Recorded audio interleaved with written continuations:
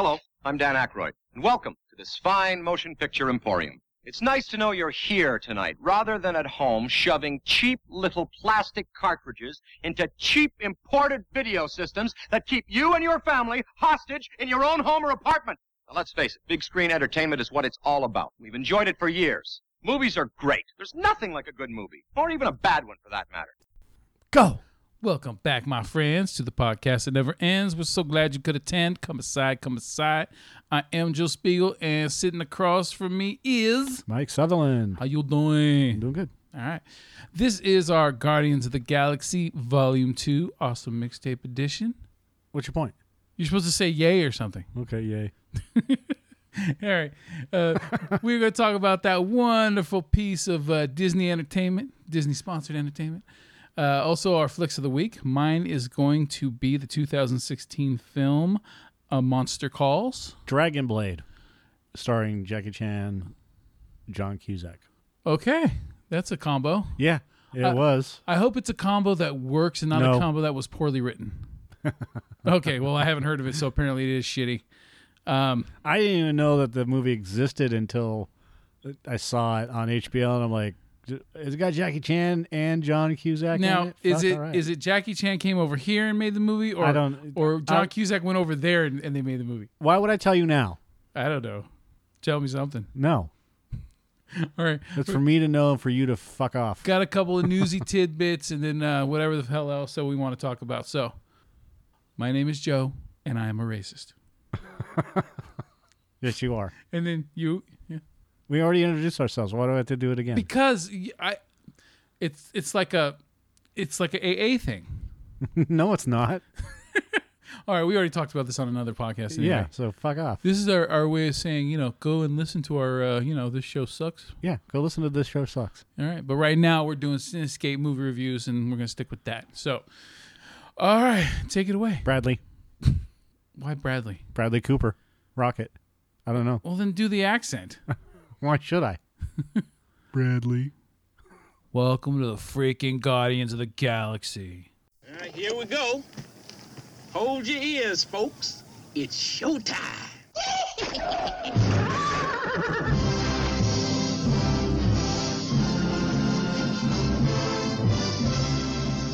Meanwhile... How you doing? How you doing? How you doing? How you doing? How you doing? How you doing? How you doing? How you doing? How you doing? All right, let's do it! Only he didn't use the word freaking. Honestly, worst line fucking ever written. That was horrible. You know what? I mean, get away with it because the movie's so good. I shouldn't say ever written, but it's a terrible line. Look. We're already doing the movie. Yeah. All right. Guardians of the Galaxy Volume 2. This movie is so good and entertaining that any little problems it has, and it does. This movie has a few little problems, but nothing mattered because from start to finish, the movie got me. So, you know what? In a way, this movie to me is like an entire series of Lost. Do you want to know why, Mike? No. I'll tell you why. Because at the beginning, you're exhilarated and you're really into it, right? And then you get to the middle and there's moments where you get a little bit bored, but then you come right back again and you're back into it again, right? And then boom, boom, it's like this roller coaster of just yes and no and little, but still awesome, right? Then you get to the end, and the end is not what you expected, because when it gets to the end, you expect this big extraordinaire, right? Of just everything, and instead it's this emotional thing, right? Sure. And it's more of a it is a more emotional ending than it is a big old oh, we saved the day kind of thing, right? So that's how Lost ends. Lost doesn't end with this big extraordinary I don't know, the island explodes or some bullshit like that. Instead it becomes very extremely personal, and it to me it was a huge payoff, but some people were really disappointed by Lost, but fuck you. I didn't get disappointed by it. I got emotionally connected to it because I loved all the characters, so it worked for me. I know that was an extreme comparison, but that's what Guardians of the Galaxy is. What is it? The last 15 minutes of the movie, we'll get into the details about it in a little bit, but that last 15 minutes is not like the rest of the movie. The rest of the movie is a lot of fun and action and just good times, right? But then the last 15 minutes it's more of an emotional connection right there. So anyway, don't let me take your fucking thunder, Mike. Just keep going. All right. So you and I have been fans of the Guardians of the Galaxy since the first trailer came out for the first movie. That's because I know I have never read a Guardians of the Galaxy comic book, and you haven't either, right? Correct. And if you haven't read them and you've been a comic book enthusiast since childhood, then that's got to say something. So, well, here's the thing. I've always been a Batman fan. Yeah. Always, since I was a wee lad. And DC Comics were my thing. Yeah. For the most part. I like Marvel Comics. I like The Punisher, Spider-Man, but mostly it was artists. And the artists for Batman were above and beyond the best artists, in my opinion, that were out there. Yeah, you had some great artists with Marvel and whatnot, but for me, it was the whole idea of Batman anyways, the cape and him at night and doing all this stuff. Wasn't a fan of Superman. I like Dr. Fate. I like all these odd characters. For me, at that time, I was also an Image fanboy. I like Spawn and Savage Dragon because I liked, again, the artists. Those were the guys that I followed, with the exception of like Frank Miller and a couple of other cats. So when it comes down to Guardians of the Galaxy and these Marvel team type books, I was never into it. Uh-huh. I don't know why. I think a lot of it has to do with the style of art at the time. Yeah. Because I like all sorts of art now. That's a whole growing up, you follow the artists that you like. Yeah. Because I really like Jim Lee and Will Portacio. And those guys were above and beyond the best artists at the time, because there are others now that are just as good or better. But who were their just depends. influences? Yeah. And their influences were these guys that also did Guardians of the Galaxy or Howard the Duck or whoever else. Mm-hmm. But that wasn't my only interest. So I just... Usually when I get into a specific thing, Yeah. doesn't matter whether it's movies, music, or whatever, I really get into it. So, like Star Wars, right? I'm not a Star Trek guy, but I'm a Star Wars guy. I like Star Trek. Yeah. I'm just not into it. Like, you are. Yeah, it's emotional connection because it reminds me of my mom and my uncle. Right. But, again... Because I grew up watching that with them. That's exactly what it is with Star Wars. It's an emotional connection. Yeah, Star Wars is there. It's definitely there. It absolutely harkens back to my childhood, but it's not the same because Star Wars was an event that happened every few years. And when I back in the early 80s, when I was a little kid, you didn't see Star Wars on the TV all the time. It just every once in a while was a special thing that CBS would put on or something, right? No, it only happened once. That's what I mean. It was a rare thing. You didn't see it on TV very often. So there was always reruns of Star Trek, the original series. You still had the stupid Ewoks movies and droids and yeah, but cartoons. you didn't have on demand or anything like that then. So they just aired it like fucking once, and then that was pretty much it. Yeah. So I'm talking about. I know what you're getting at. And Star Trek was always there. Right. But again, I even tried. I mean, there were times where I got used to watching The Next Generation. Uh-huh. And again, it just doesn't do anything. There is no emotional connection to it. Damn. I liked it. It was okay, Yeah. But it's not for me. I've got it's the not whole me. series on DVD. Yeah, but it's not for me. God, I don't even have time to go back to that shit anymore. Yeah, but so that's the thing with comics. The same thing. You follow these artists because you have an emotional connection to them. Yeah. My emotional connection was to Todd McFarlane because his connection to comic art was Chuck Jones. Yeah. So Warner Brothers cartoons and whatever else. Yeah. Now, he wasn't trying to do the wacky gag or whatever else like Tex Avery, But the way that he drew was very reminiscent of Chuck Jones. You know, Yeah. you take from real life and then you kind of manipulate it, you know, to fit your needs. Yeah. So, yeah, some things are going to be a little bit more exaggerated, you know, the hands or the face or whatever else. But the art is there. So when I look at when I saw McFarlane's art, there was something about it. And then I looked into it. That's when I started doing my research. Oh. And going from that to the Chuck Jones stuff, and my emotional connection with that also is with my father, you know, with the Chuck Jones stuff. Yeah. And that's why I'm such a huge fan of Warner Brothers stuff.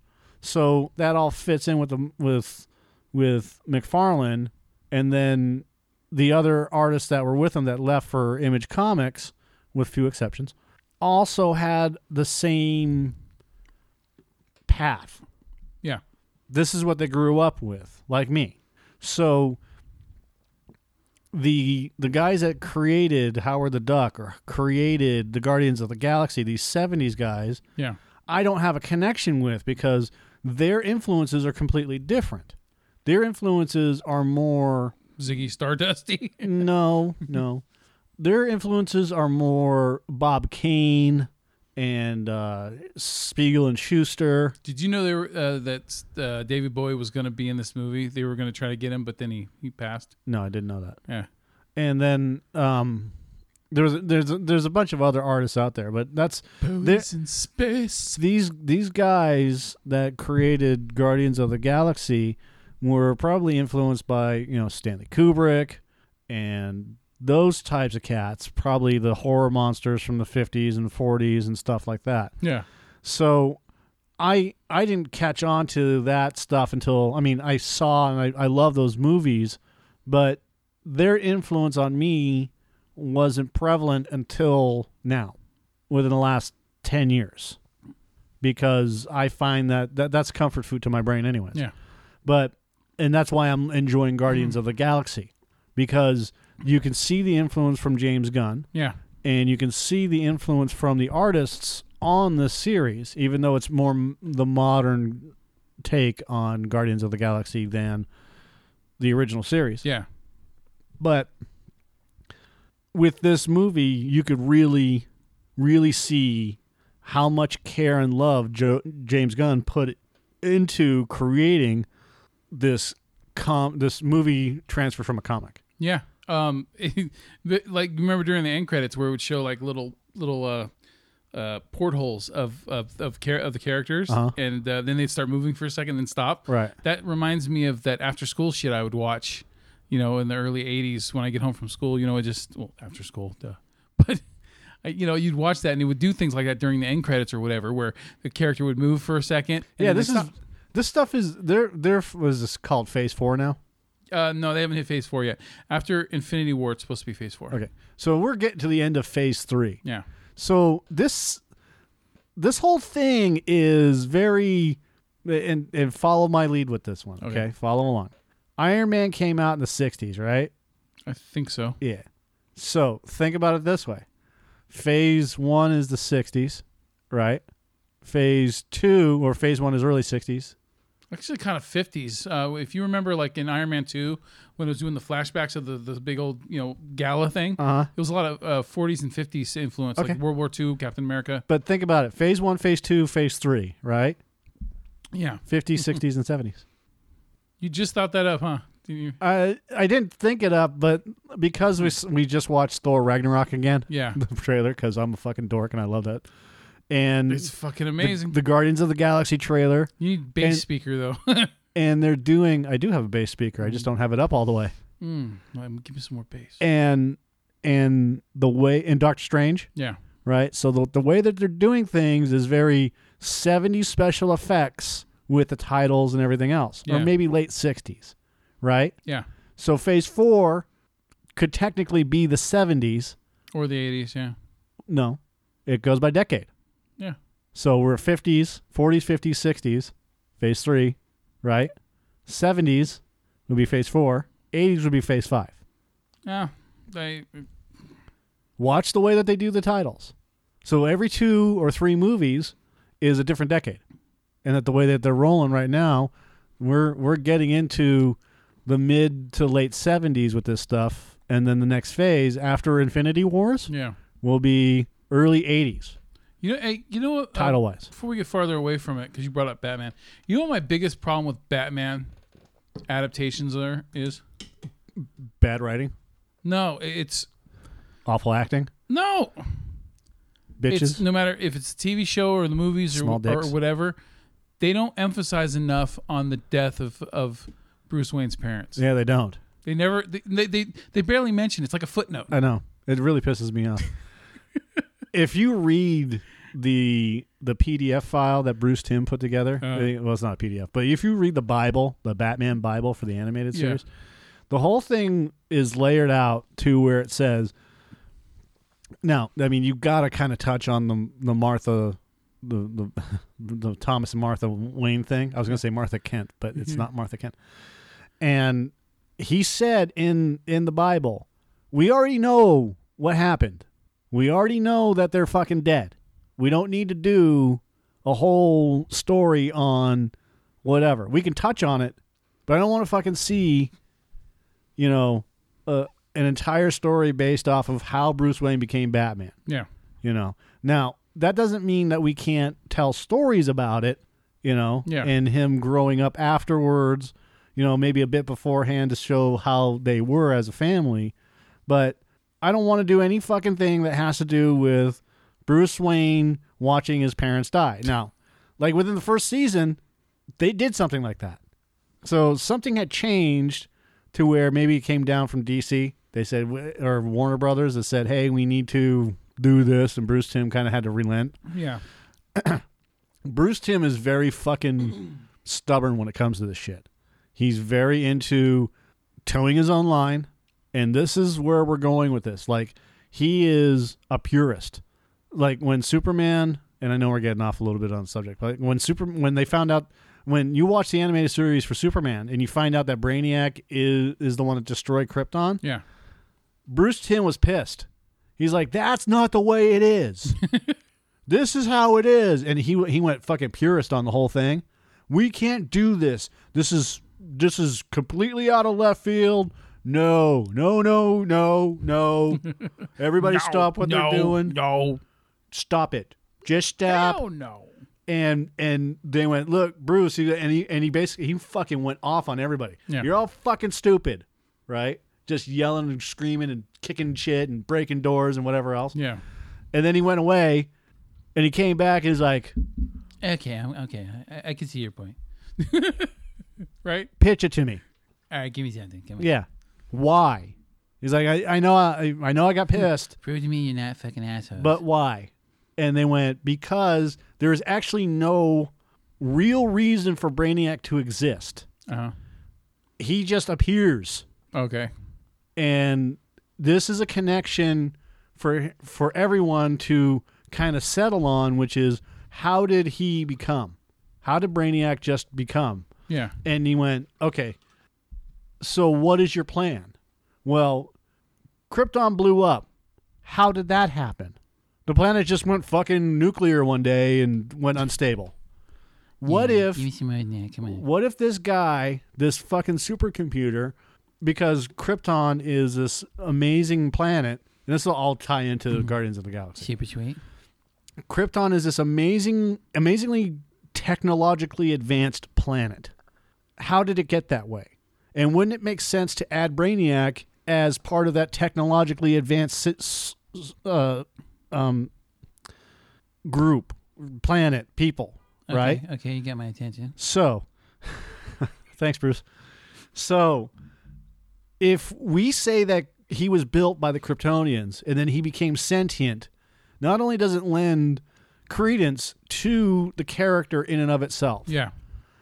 it adds another layer to Superman's history, which is he doesn't know that Brainiac is Kryptonian. Yeah. Because obviously he left before that. But by having... Doesn't check the patent code under his foot. Correct. It doesn't say Andy. Yeah. Right? Return to Krypton. Yeah. If lost. Yes. So it lends credence to the fact that he becomes sentient and wants to become more powerful. By becoming more powerful, he takes the energy from Krypton, which destroys the planet. See, he's like the Uber Ultron. Right. Exactly. And then he flies about the universe consuming Yeah. like Galactus. Okay? Or Ego. There we go. Now, That's called a segue. Now, going into Guardians of the Galaxy, you have very similar characters in terms of Marvel and DC. Yeah. One of the more interesting characters that I never knew about was this planet, this living planet called Ego. All right. Now, the way that it was done in the comics is that it was literally just a planet. Yeah, and it's not in the comic book. Peter Quill's dad is someone else, something else. Well, It wasn't Ego. I know that because I read it. Ego was not Peter Quill's dad in the comic book. I thought it was. Jason of Spartax was the emperor of the Spartal Empire and the father of Peter Quill, Star-Lord, Guardians of the Galaxy. I don't know why they changed that, but then again, I mean, he could be using Jason. From what I understand of the little cross deals that Marvel makes with Sony and with Fox, one of the little deals they made with them on a previous film, I think it was for Age of Ultron. They gave Disney gave this, and so then Disney also asked about Ego, said, "Can we use Ego for a future thing or something like that?" And then Fox said, "Okay." It was something. I don't remember what tit for tat it was, but Right.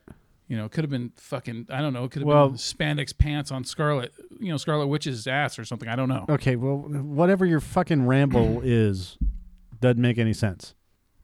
You just Bruce Timmed my asshole for fucking 5 minutes, and I can't. You just went on a stupid ramble. That's all. Return. Burn. Jason, who had been seen with the Inhumans, was accused of being part of the plot. So they're using the Inhumans. They're probably using this Jason guy for the Inhumans, and they had to readjust because the story is pretty much the same, which is he was forced to crash land on Earth where he fell in love with a human woman named Meredith Quill. They had a short relationship before he was forced to leave to wage war for Spartax. They had a short relationship. Jason erased her memories of him without knowing that she had conceived. Just for the record, Star-Lord's mom is much hotter with longer hair. Yes. All right. Just had to put that out there. Not when she's dying She's from still or brain tumor. Sorry, brain tumor. But if it's not a tumor. But if it's malignant, It's then not then it is cancer. It's not a tumor. But it is tumor is Not a tumor. kind of like humor is. Badoon aliens emerged, vowing to end Spartoid bloodline. They killed Meredith. So they've adjusted the way that she died. Yeah. Which is fine. Like I said, they're reserving the Jason character for another, probably for the Inhumans, and that's why they can't show him in the movies Yeah, something. because the Inhumans are coming out next year. Yeah. All right, so instead of that, we have Ego, which again you could still use the whole his name was Jason type of thing instead of Ego when she met him. Yeah. So it kind of works out. Now, even though near the end of the movie this spreads to a bunch of worlds and shit, before that, this is a very self-contained episode, if you think about it. Oh, absolutely. I mean, I wanted to talk about this before we get into okay. the self-contained episode. Okay. So, and I forgot to write some stuff down, so give me a second here. Am I supposed to just start dancing in front of the microphone? Yes. We are at, what, 229? Yes. Okay. 229. God, Let's do this. Meat Train. I talked about that already, right? That would be in the last podcast. Oh, thank God. Fucking movie. Midnight Disappointment.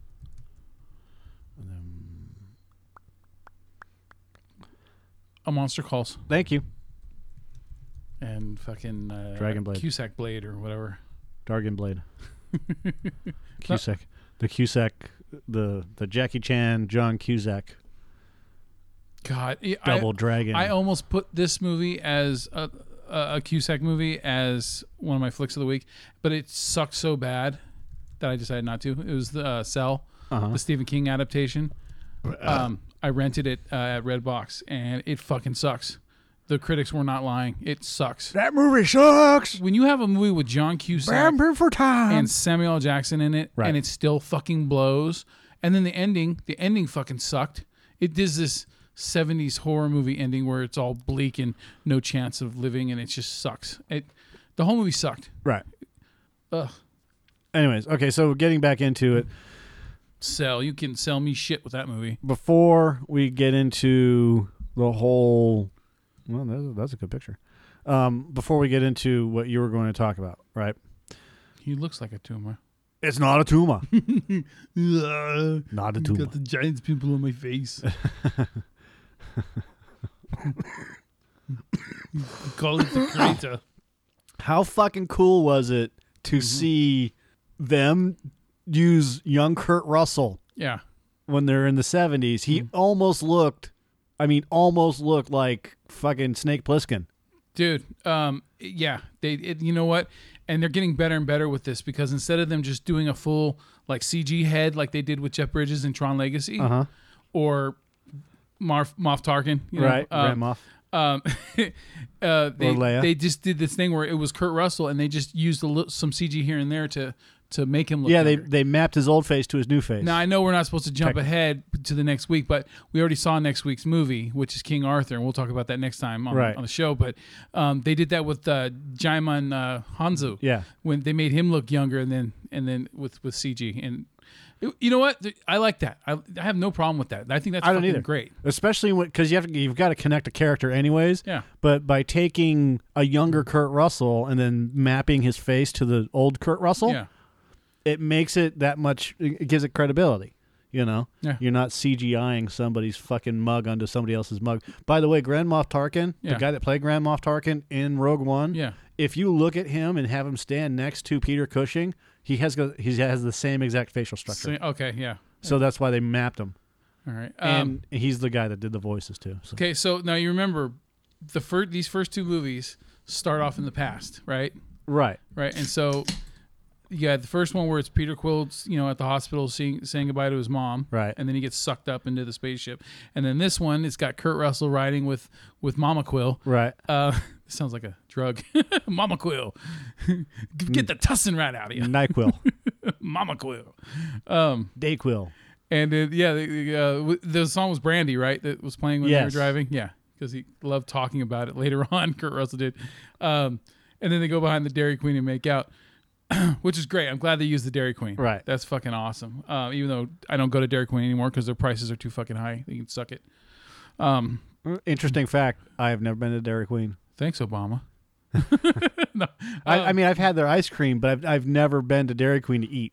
I used to love Like to get burgers their and stuff. blizzards, but then they've been like everyone else, like how Starbucks every quarter they raise another 20 cents, 25 cents until it becomes so much that's Right. what Dairy Queen is. Their blizzards now cost they're like $5. fucking $5, dude, or more, and it's this little fucking pussy cup.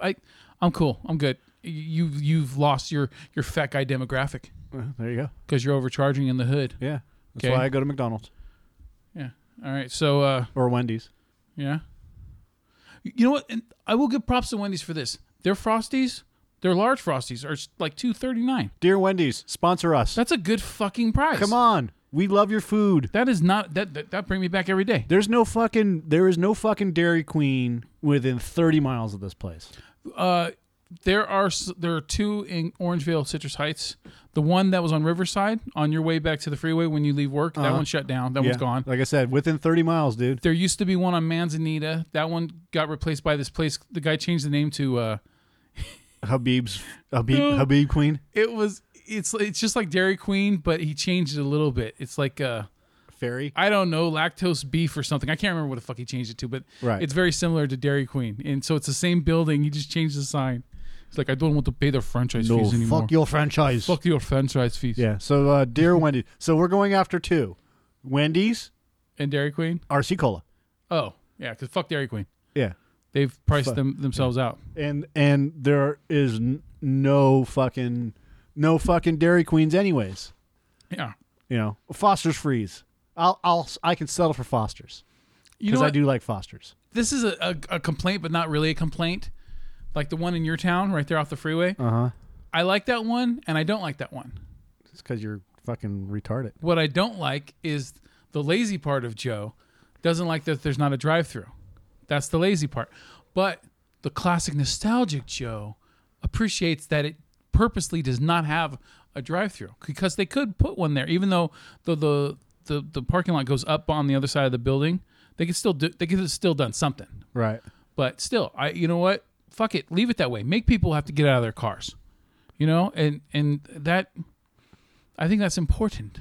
Importante. All right. So I don't want to keep getting farther and farther away from this movie. Look, anyone who's seen the movie, almost everyone's already seen the movie. The movie's been out for a fucking week, and everyone's seen this movie. I've seen it twice. Oh, so, there's a Dairy Queen on Greenback Lane. I know. There's two of them. There's one in Citrus Heights, and then there's one way down past Maine in Orangeville. Oh. Joe Daddy knows what the Dairy Queens are. He just doesn't want to spend the money there anymore. Huh.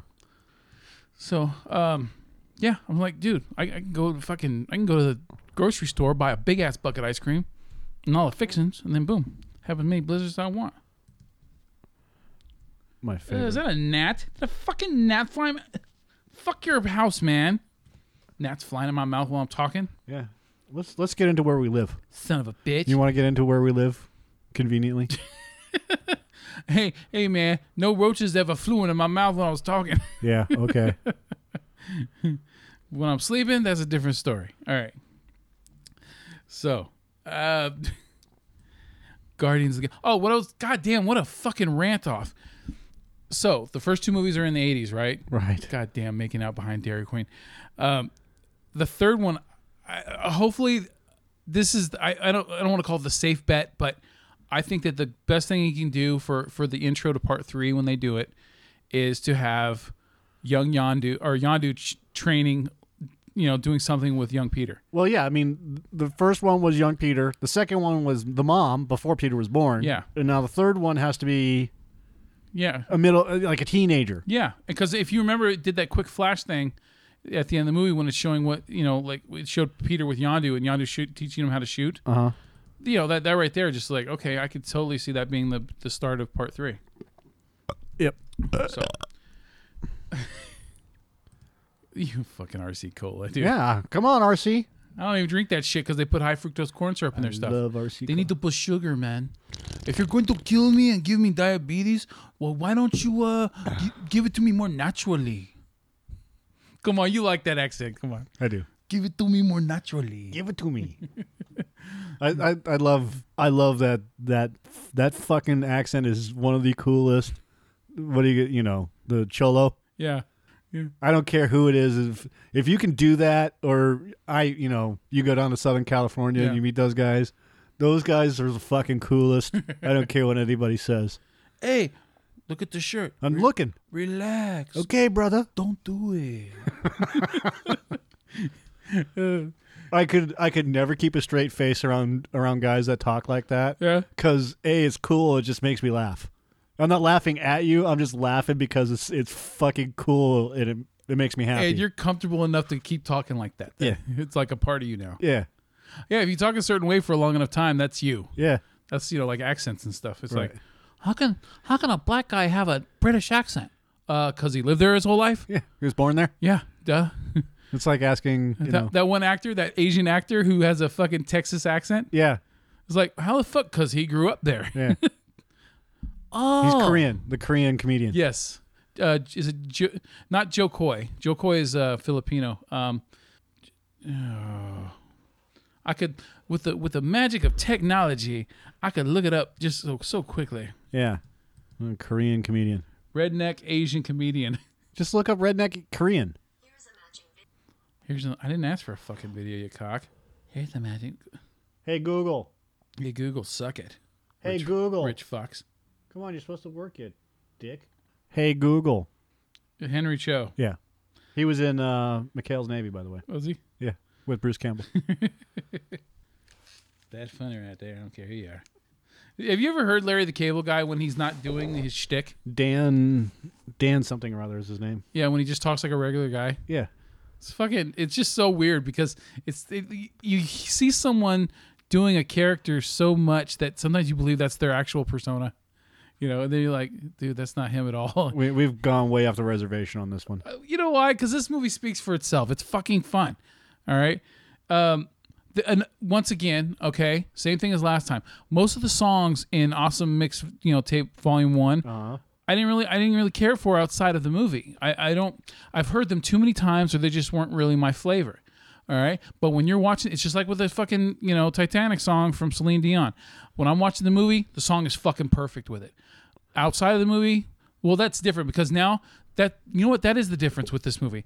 I'm liking these songs now because they're in this fucking movie. So even I can listen to them, most of them outside of it. Like off the top of my head, the only song that I loved from this movie before I saw it was Surrender by Cheap Trick. Right. I've always loved that fucking song. It reminds me of like when Conan switched over to the Tonight Show and it does this whole montage of him running across the United States. And it's playing that song the whole time. It's fucking great. But I love the song from before even that. But you have all the other songs in this movie, like Mr. Blue Sky. I don't recall ever hearing Mr. Blue Sky or liking it at all from Electric Light Show or what's the name? ELO. Electric Light Company or whatever. Electric Light Orchestra. Yeah, there we go. So see how much I pay attention to those guys? No. But the movie, I mean, if you put aside, Brandy, because that plays, at the beginning little thing with Kurt Russell. When you have the actual intro title sequence with little baby Groot, and they're on top of that fucking what do those people call themselves? The gold fuckers, the Pensieves. What the fuck they call themselves? The Reservoirs. What the was Enclave or something like that. It was the Benigns. I can't remember. Anyway, the Sovereign, not Sovereign. The Sovereigns. Were they the Sovereign? Yeah. Okay. When they're all battling on top of that, and it does the whole intro title sequence, and they're playing Mr. Blue Sky, and that shit it's just perfect. I've seen the movie twice, and I'm sitting back, and I'm just enjoying it. I'm like, dude, Right. This is like when you're someone who is so, and I'm talking about James Gunn. Hey, Google, shut up. Fuck you, Googly. Great Googly Moogly. Anyways. So when you're someone is so into this thing as James Gunn is, you can see his love for the passion, this passion project of his. And the fact that Disney lets him just fucking run away with how he's going to do it. Like we've talked about this before, how like Edgar Wright walked away and stuff like that because he didn't have as much creative control, right? Right. But it seems like Disney is really trusting James Gunn with this shit. Oh, shit. Big time. Yeah, it's Elizabeth Debicki she was in Gatsby and she was in The Man from U.N.C.L.E. Right. Yeah. Yeah, I know. At first I thought she was Cate Blanchett or something. But when I saw her in the trailers. I thought very similarly. I thought it was, someone like Cate Blanchett. Yeah.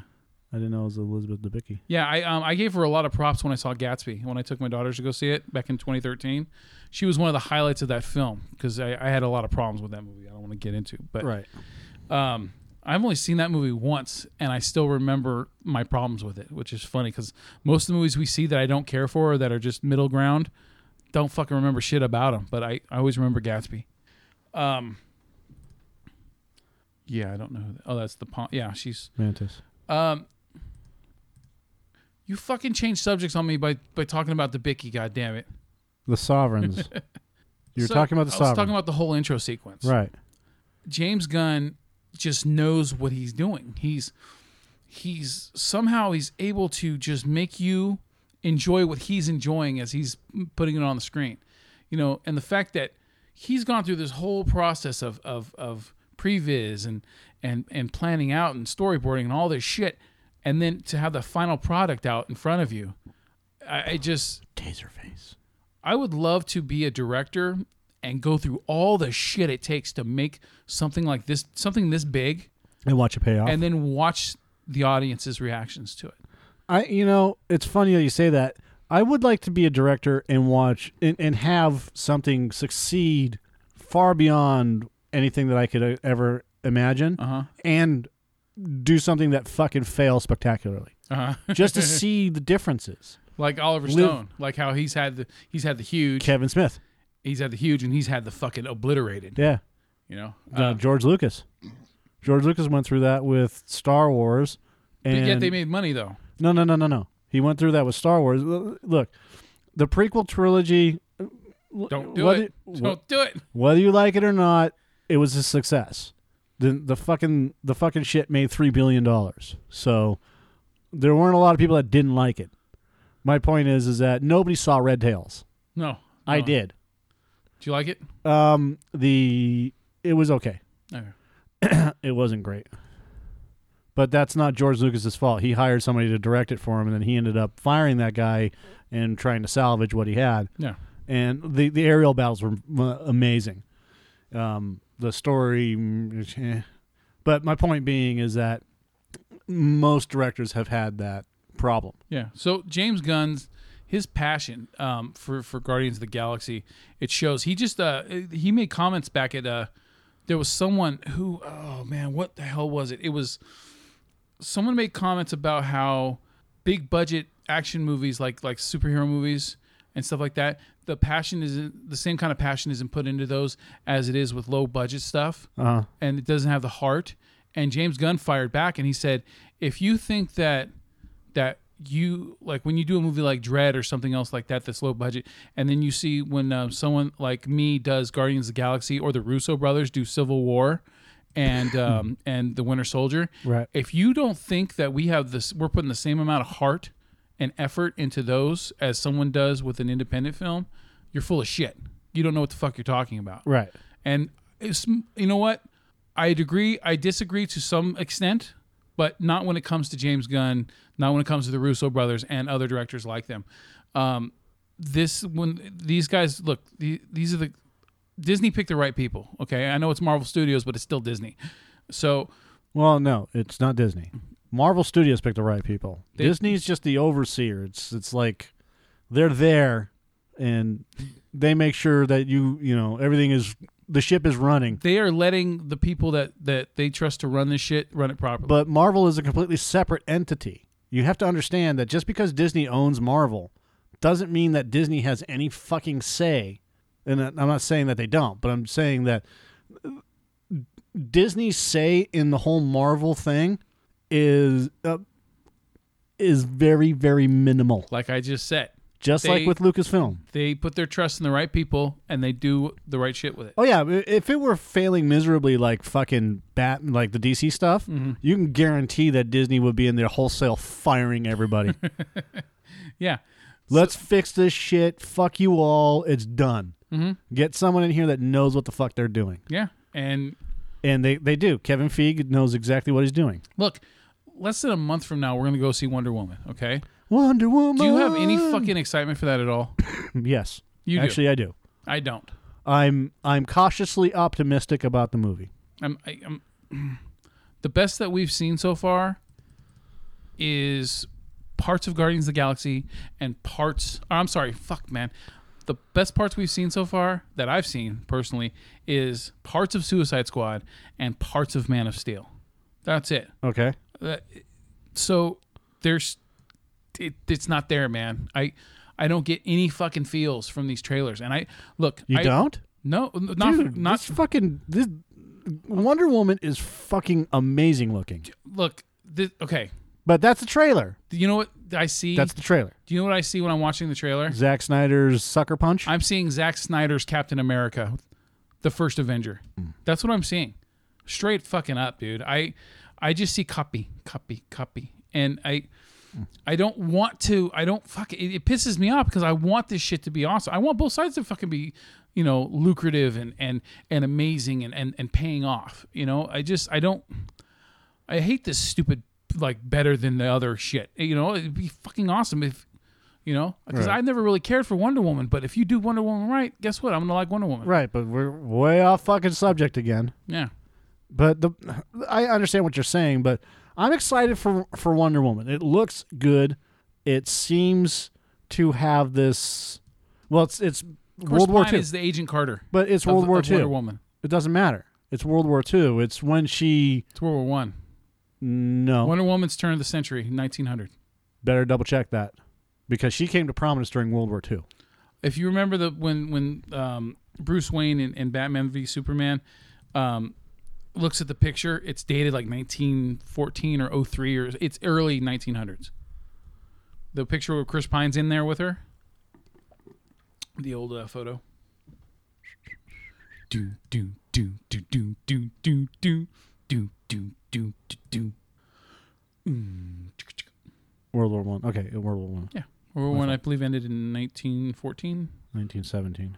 Okay, so it ran for 3 years, started in 14. No, 14 through 18. Yeah. Well, goddamn it! 4.5 years. How isn't it amazing that something is as impossibly large as World War One was, is almost completely overshadowed by World War II. 42 million people dead. Shit. And yet we're still dealing with overpopulation. Of course, if you look at how big the world is, I don't care. we don't have overpopulation. Let's People just are fucking- crammed in the same fucking areas. I don't fucking care. Well, then stop looking at World War One shit. You're the one that keeps talking about vamping for time. We'll stop vamping for fucking space on my screen. I'm not vamping for space on your screen. You can't keep fucking focused on talking about Guardians of the Galaxy long enough to, Am I here to be your fucking talking monkey? Yes. So put on Guardians on the screen. So just keep going. All right. We were talking about Wonder Woman anyways. Wonder Woman. Just stick it in your butt. So right from the intro again, James Gunn's giving me what you want, and it's just perfect, man. It's perfect. You get to introduce every character and their personalities and all that just right from the start. And this whole movie is self-contained for the most part. What I'm wondering is, because from what people are saying, the experts, they're saying that this movie's set like it's like 3 to 6 months after the events of the first Guardians of the Galaxy. So that means it's before Civil War and stuff like that. So if you notice, when that part happens, when Ego's making his shit spread on the other planets and Earth, and it eats up the Dairy Queen and half the town. Mm-hmm. There's no mention of that in the other movies at all, and not on Agents of S.H.I.E.L.D. either, that I'm aware of. So I'm wondering if they're going to try to deal with that, because that sounds like a plot hole to me, because something that large would get noticed. So Sure. maybe I'm wrong. I don't fucking know. You just refuse to put Guardian shit up. You got Foster fucking Freeze. I got Foster Freeze up. I haven't had Foster Freeze in a long time. Isn't the mascot like the Pillsbury Doughboy or something? Pillsbury up your butt, boy. Didn't we look up who It was like Asian Scott Baio. Asian Scott Barrow? It's John Cho. That's not John Cho. Looks like him. No. Sauce. Oh no! I sent a tweet to official RC Cola. Hey, look, Pikachu, to sponsor our podcast. Dude, I'm gonna send Foster's Freeze a tweet too. Sponsor our podcast, jerks. Yeah, and and then send something to RC saying start using real sugar. No. You cheap fucks. Why? Call them cheap fucks. Why? That's what I want to do. Hey, we're coming after you to sponsor, you cheap fucks. Campbell, what? You just publicly humiliated the sponsor. Yeah? So? You're fired. Oh, whatever. I'm taking my show and I'm leaving. We own the show. Bite me. What's that from? I don't know. Come on! I don't know. It's from Wayne's World, man. I don't fucking It was care. Rob Lowe. It was a part where Wayne is they're actually doing the big sellout episode, the intro of Wayne's World. Joe. And he has the I signs don't that care. says he blows goats. I approve. I don't care. We're trying to talk about fucking Guardians of the No, we're not, Galaxy. because you keep putting fucking other Who shit gives on a the screen. shit? Just focus on the fucking review. Jesus Christ. Don't blame me for your fucking lack of dedication to a goddamn review. Dork. All right. Guardians of the Galaxy. You're a fucking hater, man. I'm not a hater. You're just dumb. Me want to talk about French fries. Yeah. Taco Bell French fries. Suck it. So yes, this movie is like in no way, visibly anyway, connected to any of the cinematic universe of Marvel, right? What? it's not. It's its own thing. No, it's totally connected. It is absolutely connected to the Marvel Cinematic Universe. And yes and no. Because, All of it, 100%. because that spreader part, the part where Ego spreads his seed on other planets, Earth included, there's no mention of it. You don't have to mention it. Just because one person does something on a planet full of 7 billion people doesn't mean you have to mention every little fucking thing that happens. That's not a little fucking thing. It When a is. big globulous mass spreads over half a fucking town, that's noteworthy. It's a fucking town. If you could see that shit from space, It's then you know it's noteworthy. It's a fucking town, and it's a footnote in anybody's history. It doesn't mean shit. It's like the ruins of Pompeii. It's not that massive. Hey, excuse me. In the United States of A, if something like that happened, that would be big fucking news. No, it wouldn't. Why? Because wouldn't it has happened tons of times. We've had firework fucking factories blowing up that show up. Okay. So if a gigantic gelatinous mass, like Again, that G.I. Joe episode, how fucking many- spreads over a whole fucking town, It didn't. it wouldn't become noteworthy. The fireworks factory was only seen by several million people. It doesn't matter. Thanks, YouTube. How many people are on the planet? Okay. How many people are on the planet? A lot. 7 billion. Okay. Less than 1%. Less than 1% saw that fucking fireworks video on Facebook. Okay. So, that doesn't mean shit. The little fucking globule that came out don't mean shit in a small town full of nobody gives a fucks. Nobody cares. It's a footnote and will be forgotten in 6 weeks. Plane crash in fucking Shanksville made a big deal. No, it didn't. Planes crash all the time. Car crashes all the time. Fucking massive pileups. When's the last time you remember a massive pileup happening on I-5? A couple years ago during a fog. Yeah, it happens every fucking 6 weeks. Every 6 weeks. But you only hear about the one that killed a dog. Or the driver fell asleep. You can't compare everyday shit to a fucking event. That's not an event. To an interstellar event. No, it's not a fucking It's event. supernatural event. Nope, not an event. A gigantic globulous mass Nobody gives a shit, covers dude. a whole fucking town. That's not an event. It didn't cover a whole town. It covered part of a town, and it doesn't matter. It doesn't matter. Again, the big picture is that small town, nobody gives a fuck about. It's that simple. The MCU is all connected. All of it. Everywhere at once, all the time. It's all happening right fucking now. Okay, Mike, god damn it. I'm saying that this episode, Volume 2, is very disconnected from everything else. It is not disconnected. It I is say it is. 100% connected. You can't. You can't say that this fucking episode is disconnected when it is 100% connected to everything that's going on in the Marvel Cinematic Universe.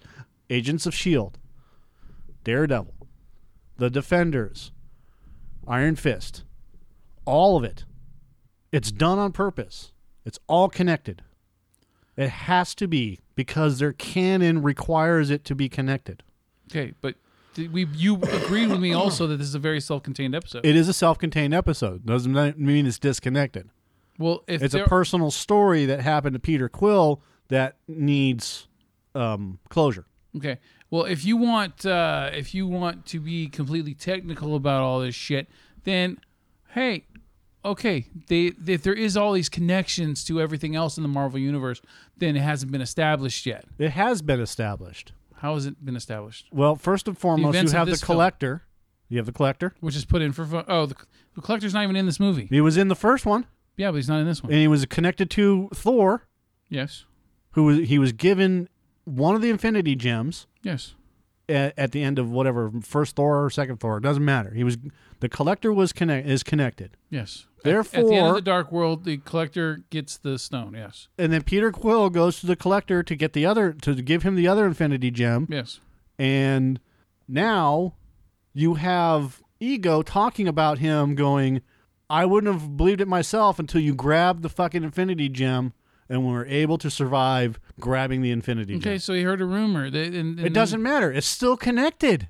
It is still connected. Just those three things connects the entire Marvel universe together. Those three things.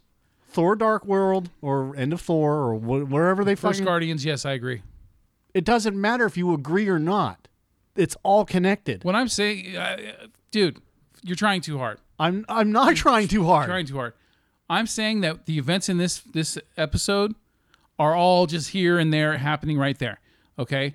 There's no implementation towards anything else. Oh, absolutely. If you watch Iron Man 2, there's connections to S.H.I.E.L.D. and this other shit. There is If you watch Thor: absolutely The Dark World, there's connections to other shit too. completely wrong. There is absolutely connections to everything that's going on in the Marvel Universe because of what's going on in this one single Guardians of the Galaxy episode. Not only is it just Thor, the new Thor Ragnarok coming out, okay? It connects Infinity War. It connects the new Spider-Man. It connects everything. This Guardians of the Galaxy is more important than everybody realizes because of what Ego has been able to see, just Ego alone. I have traveled the universe to look for intelligent life. I finally found it on Earth. Lo and behold, I had to come back home, blah, blah, blah, blah, blah, for whatever his stupid reasons. But he found intelligent life. And the only place that he liked the intelligent life was Earth, right? That's what he kind of said. I'm paraphrasing, but that's what he said, right? And he would visit Earth every so often. Yeah, he said he went there 3 times and he wouldn't go back a fourth because he would have stayed. Right. He went to visit Meredith 3 times. That doesn't mean that he didn't go to other places on Earth because, look, that seed was in Peter Quill's hometown, right? That doesn't mean that he didn't plant seeds all over the Earth. And that also has bigger, what's the word I'm looking for here? Effects. It's a bigger word for effects. Yeah. Consequences. Thank you. Those seeds have bigger consequences because those are part of him. Am I not right? Well, once the light died, he's not connected anymore at all. The light died. Those seeds are his light. But once Ego's gone, those lights are all gone. Maybe. Again, we're talking about Marvel. And we're talking about Marvel Cinematic Universe. Well, in the movie, they make it look like it's done. But they never went back and said. They only went back to that one that was on Earth. Mm-hmm. The only one that actually erupted, right? Because that was, let's just call it the gene seed, the first one. Those that are planted are still in the ground. Ego had to come from somewhere, right? So he built his own little thing. What if, now he says that he has to return home to his planet in order to recharge or else he loses his human form. But what if he's not the only one? He says he is. He's a celestial, but there are multiple celestials. So there has to be more than one home. He just grew himself out of it. He just made a planet out of himself. Yeah, over millions of years. But that doesn't mean that there aren't others around, or that doesn't mean that he is not connected to another planet. You see what I'm saying? What if those seeds were his way of, for lack of a better term, impregnating a planet, okay? Because he knew, he saw this coming, and the reason why he was implanting these seeds, who's to say that one of the seeds already didn't erupt on another planet, right? Well, and terraform that planet. Well, he said that's why he was searching for children of his, and none of them had the light in them, like Peter Quill did. But again, Ego is a deceiver, right? Yeah. So what if he fucking lied to Peter anyways? He lied to Peter to get his quote-unquote celestialness, but every one of his children, even though they may have not have been strong enough, still had that. That's why you see the pile of fucking bones. Yeah, those are all failures. Not necessarily. I'm just saying what the movie's saying. I know, but looking deeper into the movie, he's a fucking liar. Ego is a liar. Ego. Yeah, I know. Right? Well, I already got that when he wanted to make every planet himself. Right. But that's the point I'm trying to make. What if he's already done this? What if there is a planet that's out there? Now, I'm not looking up any fucking Ego stuff right now because we want to talk about this before I start looking up to see if my theory is true, because I've never read Guardians of the Galaxy. I'm aware of Ego, the living planet. Mm-hmm. But what if Ego seeded another planet just in case something like this would happen, okay? Because he knows that he has multiple children out there, and he doesn't know if any of these children are going to have latent celestial powers like Peter Quill, but there's more. There's going to be more than one. That's just lottery numbers. Okay? There's going to be more than one that has the same or almost the same or more power than Peter. Okay? He may not have found the one that has more power, but he's probably found multiples that have less power, which he has fed from, killed, and used to build a planet. All based off of if he was lying. All based off of the fact that he's a deceiver and numbers. What are you spitting into? A napkin. That's fucking gross, dude. It was better than spitting on the floor. Why are you spitting? I got phlegm in my throat. I got phlegm. All right, anyways. From the fucking coffee or something. So let's look up Ego Living Planet. By the way, the very first scene where they show Groot dancing Yeah. sets the entire fucking movie into motion. Okay? That whole thing with him and the whole idea of, if you think about it, James Gunn took basically Airplane, right? Uh-huh. Where everything is happening in the background, funny, not funny, or whatever, and brought the character forward that we're supposed to be focusing on and let all the action in the background just happen. Yeah. You know? And then, the point where Gamora sees him and he waves at her and she gets all happy. He's like, hi, Yeah. you know? And then she goes right back into fucking fighting the living Cthulhu slug or whatever the fuck that Yeah, is. it's interdimensional fucking something. So that sets the tone for the whole movie. And yeah, this is a personal type of thing. Again, when I saw it, the very first thing I thought of was, this is The Empire Strikes Back, just reverse. Okay? Okay. Where Ego shows up at about the same point that at the beginning of the movie that Darth Vader shows up to fight Luke at the end of the movie. Uh-huh. Give or take. So if you flip the movies around, right, backwards to forwards, and then you just kind of mishmash a lot of shit in there, him crashing on a planet, but he's with Drax and Gamora and everybody else. Yeah. And they're stranded on the planet, and then they have to split up, Yeah. So instead of Hoth, it's wherever the fuck, fucking Yondu invasion world. Yeah. And Rocket is there with Gamora's sister. Nebula. While Peter, Drax, and Gamora and Mantis and Ego leave. See, Peter, Gamora, Drax, 3PO, Han, Leia, Chewie, and Lando. Oh, imagine that. How convenient. You and your fucking Star Wars connections. I'm just saying. I've always said that if you're going to do something big, there are 3 or 4 movies that you copy from. No. I've always said it. Indiana Jones, Star Wars, Empire, Jedi, sort of. Jurassic Park, Jaws, those 6 movies, give or take. And there's a couple of others that you can throw in there, Yeah. for shits and giggles. Or The Last Crusade. But if you want, and then you just kind of make your own thing out of it. You use that as a template and then, mix and match and go from there. Mm-hmm. Dude, just you're on your thing, man. I know. But I have completely fucking... You have become the living fucking planet of this episode, Jesus. man. I'm so impressed with this movie, that's why. Yeah, you're trying to see, you're seeing some big fucking picture of later on. I'm not seeing that. I'm seeing this as a fully on self-contained thing. I get what you're saying, but for me, it's like this movie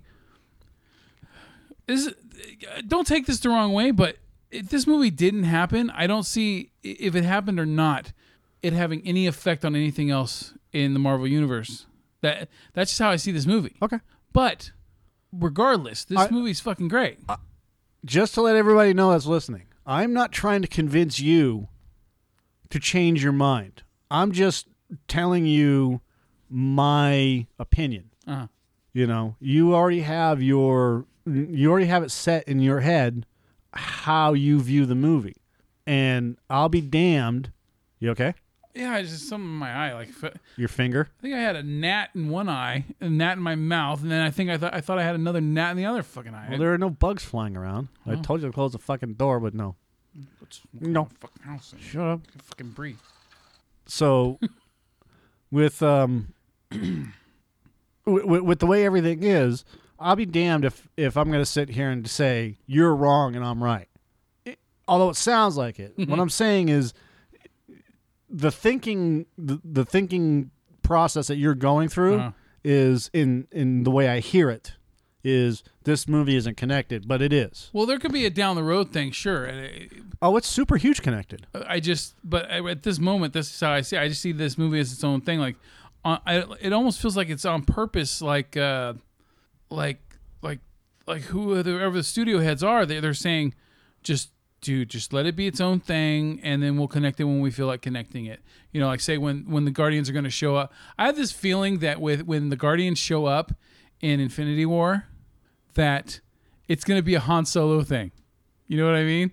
Like Peter Quill shows up, they all show up in the ship, and come in like the Millennium Falcon, in the trenches kind of thing. Right. I just keep picturing that. Like, and they purposely, copy it, and then Star-Lord makes some comment, some Han Solo comment now. Because if you noticed, ever since Marvel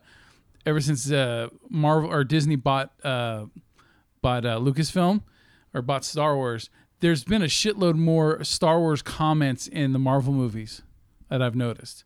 Like in Civil War with the whole Spider-Man and Empire Strikes Back thing when he's going around Ant-Man, giant Ant-Man and shit. It seems like I'm noticing some kind of a Star Wars reference in every movie in the past while. Are they fucking computers? Can you finally set it this time? All right, good. No. All right, is it going to do it though? Fine. Tomorrow at 12:46. Gives a fuck. All right. So, yeah, you even said something about the part when they're running in Empire is the same as like when they're doing the asteroid field, the quantum asteroid field, where the asteroids are going in and out of in and out of our dimension. Correct. So, you do. All right. Look, I know we keep starting on one thing and going back and forth on some other shit and then boom, but back to the soundtrack, man. The soundtrack. Almost every scene that this movie's having some kind of classic 70s song playing in it, it just works so well. I don't know why, and this is weird. This is really fucking weird because I like. Oh, hold on. What? By the way, what? Ego has a brother. Okay. It's called Alter Ego. All right. So that means that Peter Quill isn't fucking non-immortal anymore. Well, that's if they decide to integrate that into it or not. Oh, you know they're going to. Anyways. Okay, so movie soundtracks. So yeah, it's like for example, Parliament. I appreciate the what is it? The contribution that Parliament and P-Funk has given to R&B and hip hop over the last 30, 40 years. Oh my God, their shit has been sampled so much, has influenced so much of shit that I've grown up with. I mean, they're awesome, okay? But there's certain songs by them I don't want to hear anymore, or I'm tired of, or I never liked. Flashlight, that plays during the end credits. I don't like this fucking song. I don't know why. It's weird. It's like me criticizing Pearl Jam. I don't like Pearl Jam. I give them props though because they're a good fucking band. I just don't like them. Does that make sense? That's how it is with Flashlight. It's a good fucking song. It's got beats, it's got the rhythm, it's got its own distinctive cool style, but I don't fucking like it. I've never liked it. The song puts me in a fucking leave me alone kind of mood when it comes on. Now, during the end credits of this movie, it worked for me. It didn't really bug me. All right. But the other movies in this song, the other songs in this movie, Movies in this song. is songs that, some of them I've heard. Most of the songs in this movie I've heard. And I didn't think about them either way. Like, I didn't even remember they existed. But they all fit so damn well. Like, you could tell that James Gunn, while he was writing this screenplay, he was already envisioning where he wanted that particular song to be playing, right? Like the Father and Son song by, was it Fisher Stevens at the end of the movie? That's not a song I would ever, like, before this movie, I would have ever have paid attention to. Fisher Stevens, yeah. Or is it Cat Stevens? It's Cat Stevens. And then, I'm thinking of Fisher Stevens is the actor Correct. from Hackers. Who was married to Michelle Pfeiffer. Pfeiffer? Pfeiffer. Oh, shit. I did not know that. Anyway. Fucking damn you. So the songs, like that, yeah, Father and Son song. Uh-huh. That song wouldn't have had any effect on me at all before seeing this movie, right? If it had been playing, like, if I actually was listening to local radio, which I don't really do anymore, except maybe morning news driving my kid to school, if I was scanning through and this song was on, like playing on, 96.9 or something, I would just skip through it and go to another station, right? But because I've heard it in this movie played at the perfect part, I like the fucking song now. And this song it's going to... Does that make me trendy? Yes. Oh, fuck it, whatever. If I like it, I like it. So, but now this song, you know what? Here, I'm going to boil the fucker down for you. All right. My grandmother passed a couple weeks ago, and she has always been there in my life. She's always been, even when I've been on my own a lot, and I was able to take care of myself and my family, but she was always there if I needed her. And when I did need her, she was there. And she never faltered. She never was hard on me about, my stupid decisions I made in my life. So I took her death particularly hard at the time. Well, so I'm feeling very sentimental for the past couple of weeks. When there's certain songs that come on the radio, especially Johnny Cash, holy shit. The older Johnny Cash stuff, like Hurt, that they played in the Logan trailer, and I Hung My Head, and God's Gonna Put You Down, stuff like that.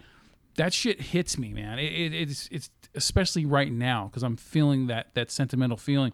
When we were watching Guardians of the Galaxy Volume 2, when I was watching it with you, and especially when I was watching it with my kids, that scene where all the fireworks are going off and where Yondu puts his hands on Peter's face, and it's just that little gesture, that little teeny fucking gesture. Dude, it had me, dude. Oh, yeah. I mean, it fucking had me. It got me too. And I know that because of what I'm going through right now, it was more intense than it normally would be, but still, it would still be there. And so maybe because of what I'm going through at the moment, it's tainting for negative or positive, whatever. It might be changing my actual view of how I would have viewed this movie, right? Especially because of the ending. But I don't give a shit because you know what? It's in a way it's better because I love this movie even more because of it. Does that make sense? Yes. So, yeah, James Gunn knows how to make this shit work. I could totally picture the way that I felt while I was watching the end of the movie and that song, the Father and Son song was playing. I could totally picture James Gunn picking that song on purpose because it probably was some kind of a nostalgic comfort for him from when he was a kid. Maybe that song was important to him because it reminded him of his actual father or something else, or another loved one. Right. And so I could see him purposely putting that song there, Like I wouldn't even doubt that if he had that song picked 3 years ago or 4 years ago when he was doing concept shit for the original Guardians of the Galaxy film. Oh, well, he's got 300 songs. There you go. Because of the Zune. Yeah, the Zune. It's what everybody on Earth is listening to, using now. Isn't that like the first MP3 player? Technically. Kind of. Not really, but... Yeah, well. That shit snuck in under my fucking radar. I didn't even know those things really existed until the iPods were coming out. Came out until November 14th, 2006. So okay, after the iPod. Okay, all right. Well, whatever. That's funny though. I guess they picked the Zune. They didn't want to pick Apple stuff, huh? Right. That makes sense. Well, I mean, there was a connection to Apple and Disney and all this other stuff, but they were going for the laugh. Yeah, no, that's funny. All right, but yeah, the sound... he had a 120 gigabyte model, so the 120 gigabyte model is third generation. Okay. In case you assholes want to care. You know what a-holes. Look, I know there's probably easier ways to do this and stuff like that, but the reason why I hate using fuck it, my Galaxy S5 is is my iPod pretty much. I put all my music on there. I've gotten to the point where I hate putting CDs onto my laptop and then having to go on my laptop and put them onto my phone because I also have to label them and name them and put them in the right fucking place and blah blah blah blah blah. And I fucking hate it because it's so monotonous, and it takes a long time. It doesn't take as long as, say, when you were making your own mixtape or something, right? Back in the 80s, but it's still, it's fucking, I end up buying songs now because I'm tired of having to do all that other shit. Like, I haven't bought anything that I already own on CD. It's other stuff on top of that now I'm not going to go out to the stores and buy the CD. I'm just, because I can go to Dimple Records and find anything, which is local, anyone that listens far away in Timbuktu or whatever. Yeah. But Jesus, $189. was it still in the package? Like non-opened? That's or fucking stupid. like anyone would buy that unless they. I know that all You can still buy them. I know that all the Walkmans that they had in this movie, they had to the production designer had to hand make them because there are none left. They couldn't. They contacted Sony, and Sony had no more left, and Sony gave them permission to make their own because they couldn't find any more. Right. I guess they had already bought up other ones from the previous film, and now they're just not floating around anymore. Which, whatever. It's just cool little stupid trivia. $950 for a Zune 120 gigabit MP3 player Yeah, suck. because it's Gears of War Special Edition. Yeah, well, $950. dude, I could picture myself being a huge fan of that. I'm not, but I could picture myself being a huge fan of that, and then going, dude, I really fucking want that, right? And then you buy it. And then you open it up, you're like, oh, fuck yeah, right? Dude, who and the then, fuck is going to pay and $800 for a Zoom? And then it's just like car buyers. The ether wears off, and you're like, what the fuck did I just do? Why did I just... This doesn't do anything. My life has not gotten better one fucking iota, and I just spent all this money because it's got an emblem of something on there that I really like. Why did I fucking do that? It's like, I want to see the dude that's rolling around still in the Modern Warfare 3 Jeep Wrangler. Okay. Have you seen any of those? No. You know why? Because they probably already took it off. They peeled it off. The SanDisk Ultra 256 USB 3.0 flash drive, which has twice the amount of memory, is $60 $60 for a 256 gigabyte USB stick. Okay. The fucking Zune that you can buy brand new, Yeah. which has half the fucking storage space. Yeah. $799. He's just waiting for that one rich person that has to. No, have that's brand new, brand fucking new. Oh, it's not like okay. I thought you were going like back to 2006 type. No, shit you or can something. still fucking buy them. I'm just saying you can buy them brand new for $800 fucking dollars. Oh well, still that's someone's personal one. I mean, it's not one that was just made recently. Yes, But it is brand made new, dude. What part of brand new Well, don't you because understand? Brand new could be fucking 12 years old if it's still in the packaging. It's still brand new. new. Okay. So you're saying they're still making them. What company owns Zune? Microsoft. So Microsoft is still making Zunes, and they're charging that much for them. $800, brand new. Made in the last year. Manufactured in the last year. That's what I'm trying to understand. Like, are they still Condition new. Well, how long does something have to exist before you don't call it new anymore? A year, 6 months, 2 days. You know what I mean? Because I just, it's like the Rotten Tomatoes thing, right? How Dude, they're when I say fucking brand new, I don't mean refurbished. I don't mean refurbished either. I mean brand fucking new. New. Why do we have to fucking define? Why do I have to sit here and define what brand new means? Just like it sounds, a brand new, unused, unopened item in its original packing with all original packaging materials. Original protective wrapping, if any, is intact.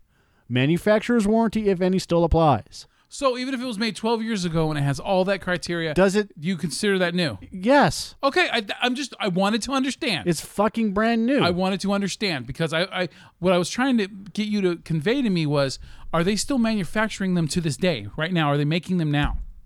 Is Microsoft still making them? That's what I thought. No, they were discontinued in 2012. Okay, because I thought that's what I wanted to understand. I thought you meant like they're still making them and they're selling them for $800, ones that they just made. Yeah. They're brand new, selling for $800. Well, they're fucking 5 years old. They're still brand new. It's brand new, but 5 years old. That's what I'm trying to say. But there's only one of them for $800. It doesn't matter. Okay. Look, new is new.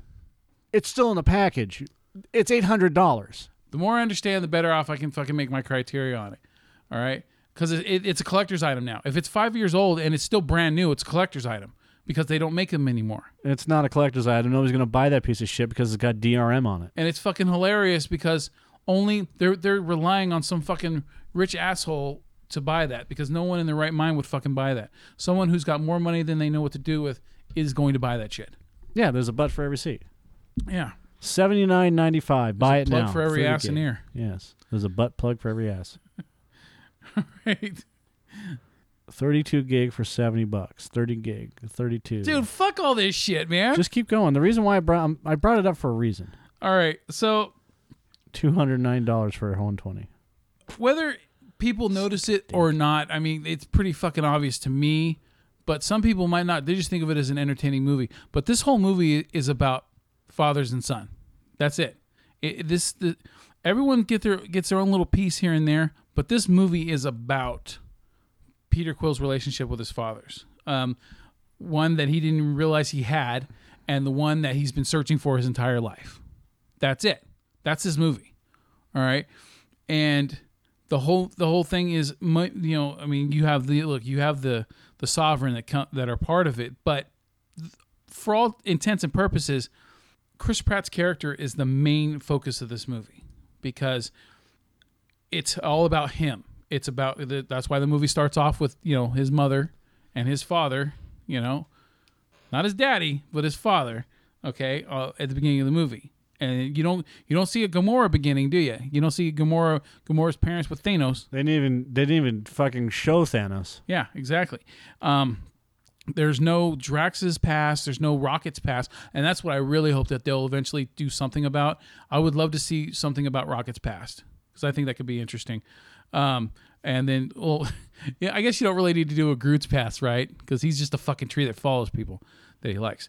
But yeah, this movie is Peter Quill's movie. And remember how I complained a year or two ago about how like Star Trek, it never decides to go off onto these other characters at all. It's always the main focus. It's always Kirk and Spock, and then sometimes Uhura, right? Right. And then you're like, well, those other characters are always supposed to be tertiary background characters. And, well, this series for me is, if you want, these 5 people are supposed to be intense with each other because they all have these conflicting personalities. It's the dysfunctional family, right? But they're on a spaceship. It's a classic dysfunctional family. And I think that eventually you're going to have to give some more to other characters than just Peter fucking Quill, I mean, he's already gotten to become a planet, part of a planet for a second, He had a Superman moment with Kurt Russell at the end, right? Or the Matrix Revolution ending. Right. And, eventually you need to give some more to Gamora than just her sister trying to kill her. Or her surrogate sister or, adopted sister. Right. Her just trying to kill her. And also the same with Rocket. Rocket gets... You've seen in 2 movies now, Rocket gets upset when someone calls him a freak or something, or a vermin, because he, Trash panda. He's got a he's got a problem with what happened to him in the past. He's got something really fucking deep about it. So they still haven't touched on it really. So, and then Drax. I mean, Drax has his family, and he lost his daughter and his wife to Ronan the Accuser, but there's just a quick mention of that, when he's talking to Mantis, when they're sitting there and he's calling her ugly and shit. Well, how the fuck are you going to do all this? I would like someone to explain to me exactly how anybody can get anything done in the movies because we need to go into depth. Make a cartoon. They have a cartoon. I'm fucking around. What I'm saying is that this movie... Let's visit every planet and just have a little bit of background on each information. No, you're going to an extreme. I'm doing that on purpose. Fucker. So what I'm saying is there needs to be some time given to spread to the other characters as well. Because if they're going to be just as important to the Guardians of the Galaxy group, then they need some more than just what they're getting. Again, how much information did you know about Han Solo and Chewbacca over 3 movies? Do you want me to be honest with you about something? Yeah. I always feel a little. Okay, fucking Indiana Jones. Damn, those are always in the moment, aren't they? Well, it's so well told. It's like doesn't fucking matter, right? Right, but we don't know shit about his dad or his mom. We don't know shit about Marcus Brody. Yeah. We know a little bit about fucking what's her name? Okay. Karen Allen. But if you notice, though, they're not like in Indiana Jones. They don't delve deep into anything, and he's the main guy. They don't delve anything into him, right? But with Guardians of the Galaxy, And yet, and the wait, Guardians of the Galaxy is set up the same exact way. Imagine that, where only the fucking main character is delved into. but even Indiana Jones, you said yourself, he's not. The only thing that they've even really done with him is had his dad come with him on one adventure.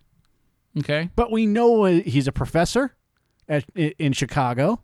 We know that he's a professor of archaeology in Chicago with a special interest in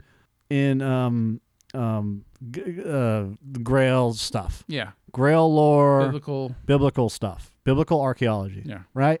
Just like his dad. We know that. Marcus Brody.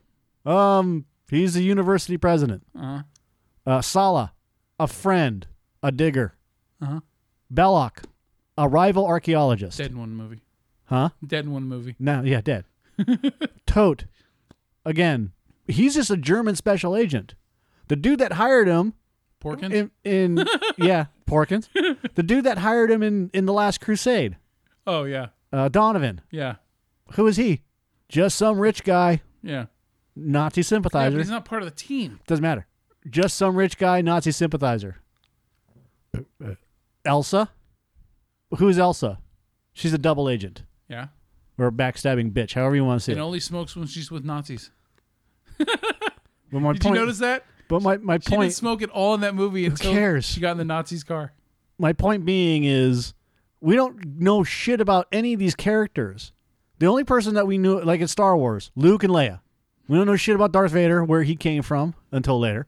We don't know shit about Han Solo or Chewbacca or Dude, you fucking anybody. Star Wars, man. You gotta, I'm doing this on purpose because the main character, I mean, this is completely parallel.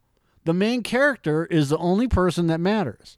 Luke Skywalker, Peter Quill, fucking completely interchangeable. Or Indiana Jones. Name another trilogy of movies that has been like Star Wars, and I'll fucking talk about that. all right. That's but because these are so closely linked together, anyways. But that's what the point I'm trying to make is. Look, I know from the get go, this has been purposely made so that Peter Quill is the main focus, and you know what? That's fine. But here, okay, I'll then let me. They could have made anybody the main focus. Let me elaborate this on this then. This movie is another one of those kind of films, those sequels where it's just like with Star Trek lately, is where it's so focused on the event at hand that there's no time to chill with these guys at all and get more into, into their dynamic. That's bullshit. That's how I fucking feel. Every fucking movie that has ever been released in the history of fucking movies has one main character that they focus on, not a fucking billion characters. The other characters are just sidekicks or whatever. Wait a minute. This movie also focused on Yondu. On the ice planet where he's at the hooker plate, the robot hooker place. Yeah, but it doesn't. You have to cut away. Look, that's like Lando Calrissian or fucking the bad guy in Jurassic Park. Every time they showed Lando, he was always dealing with other people. My fucking point being is, and you bring this up a lot in a lot of movies, is the background of characters. History of characters, the background of characters. Do you notice every fucking thing that I brought up tonight? You've done a fucking con to. Yes, I'm doing a con, but to this one, I'm really doing a con. This is fucking way more important. Every fucking movie that has been marginally good to great, okay, depending. The Godfather, perfect example. The Godfather. Who do they focus on? Michael. Al Pacino's character, right? Everybody else. We get a little bit of information on who Marlon Brando's character is because he's the father, right? He's the daddy. James Caan. James Caan was briefly in the movie until he gets gunned down. Yeah. Right? But if you look at all the characters that are in Godfather, the only one that they focus on and give any kind of story to is Al Pacino's character. The other ones get minor pieces of story, but they're not important to the overall story. I mean, they're important, but they're not Michael important, okay? Because it's not their story. It's his story. Star Wars is not Luke's story. It's Anakin's story. It's Darth Vader's story, okay? Luke is just one minor part of it because there's a bigger story anyways, but that's what I'm trying to find. Indiana Jones is about Indiana Jones. Jurassic Park isn't about Jeff Goldblum or Sam Neill or Laura Dern's character. It's about the dinosaurs, right? Terminator. That's not Arnold Schwarzenegger's story, right? Yeah. But it's Linda Hamilton's It's character. Sarah and John. Yeah, but depending on which movie you're in. But it's Sarah. It's Sarah Connor's story, okay? Because John doesn't really affect the story in any way, shape, or form when they're in the present. And minor in the future, apparently, because no one knows how to fucking tell the story properly. That is the important stuff. That's what Peter Quill is. Peter Quill is the main driving force of this whole story. They could have had Gamora. They could have had Drax. They could have had Rocket. But it doesn't make an interesting story when you have a guy that comes from Earth and ends up being the hero of a galaxy with a bunch of a-holes, right? That he's just kind of cobbled together. Would it be nice to know about more of their backgrounds? Kind of. But it can get in the way of the overall story. Because if you give too much, people get pissed. But if you give too little, if you have too many options, we'll take it to the next level, which is when you call your cable company and your cable company wants to bundle you your fucking internet, your fucking phone, your TV, and anything else that connects you or whatever else. They want to control it all, right? But they don't give you all these options. They don't give you a la carte TV. You know why? Too many options. Yeah. Why is that? Because they've determined that people are stupid, okay? That you're too stupid to figure out on your own what you want to watch. So that has trickled down to everything else. Movies, music, et cetera, okay? So they bundle it all together. Now you have a package. And now you don't have to think. You just get this package. And we'll charge you whatever we want to charge you because you're going to fucking pay for it anyways. Right? And people are coming out of this cocoon. They've been in this cocoon for 60 years. And going, fuck you. I don't need your fucking phone service. I've got a cell phone right here. And I can go monthly contract on that from any other provider. So Verizon, Sprint, T-Mobile, AT&T, they're not going to die. But more people are moving from those services to Metro or Talk or whatever because they can do monthly. And it costs them $40. Yeah. So they spend $200 on a phone, $40, they're done. Not 100, not 150, or buy 5 phones and pay $45 a phone. Yeah. That's fucking insane. That's $250 a month. Fuck you. That's not saving anything. So they bundle it all together. Just like in the movies. They bundle it all together. Instead of making a movie for Peter and a movie for Drax and a movie for this and a movie for that. They throw it all together and then they kind of jumble it all and say, he's the main character. This is what we're focusing on. Okay? So all of that being what it is, by giving too much of the story because we know that Gamora's story is more important than everybody else. So she's the next in line. Drax, he just wants to kill Thanos because Thanos killed his parent. Thanos is ultimately responsible for killing his wife and child and planet and whatever else. Rocket, we don't know anything about. And Groot, we don't know anything about. I would rather know about Rocket and Groot because their story sounds more important in the whole scheme of things than Gamora and Karen Gillan's character. Nebula. Thank you. Nebula, Mantis, we know Mantis' story. And Drax.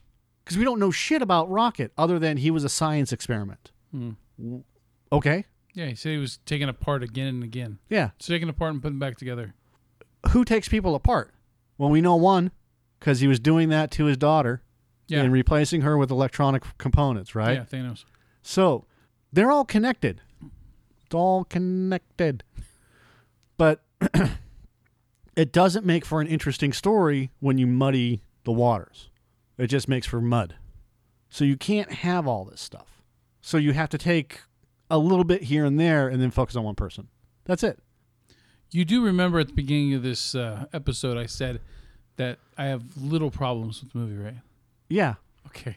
That was one of your problems in the movie. I'm trying to get you away from the same shit that we keep talking about, which is there's not enough background on these minor characters or some of these distracted characters or some of the second tier characters.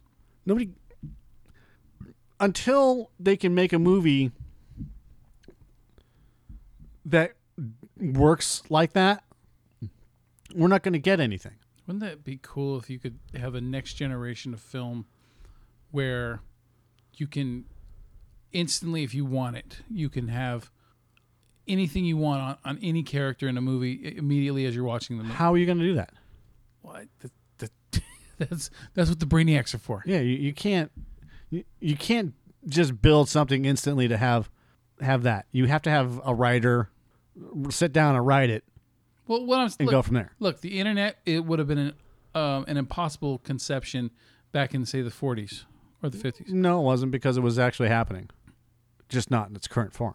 They still had computers talking to each other. Yeah, but not a whole thing where interactive shit. Yep, absolutely. They had networking way back then. How do you think that they got computers to talk to each other and send faxes? Talking about, God damn it, Mike. I'm telling you, dude, that's how it works. Teletypes and everything else. All right, fine. During the time of H.G. fucking Wells, how about that? Same difference. Where they just had the fucking phonograph or whatever. The Morse code. Yeah. I know what you taught telegraph. It's the same difference. You couldn't even the concept of internet would be completely impossible to think of.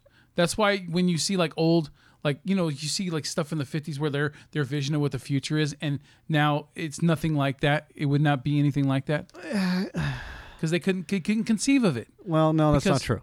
Because if you watch movies like Escape from New York, and it's set like close to now, fucking Gene Roddenberry called it on almost 90% of what's going on right now. Certain things, yes, a lot of things. Way before he even invented Star Trek. And then you have all the sci-fi writers that came up with all of this shit way before even calling the names properly. Cellular phones, rocket ships, et cetera, et cetera, et cetera. All this stuff came from someone that invented it in their mind when they were writing it on paper. But that's besides the point. I mean, yeah, there are people that actually have and did that, but we're not talking about that. I think it would be a great idea, but you have to have someone actually write the story in order for that to happen. What would be great is if you could digitally take a character, write a story, literally just type fucking words, and as you're typing, they speak the words.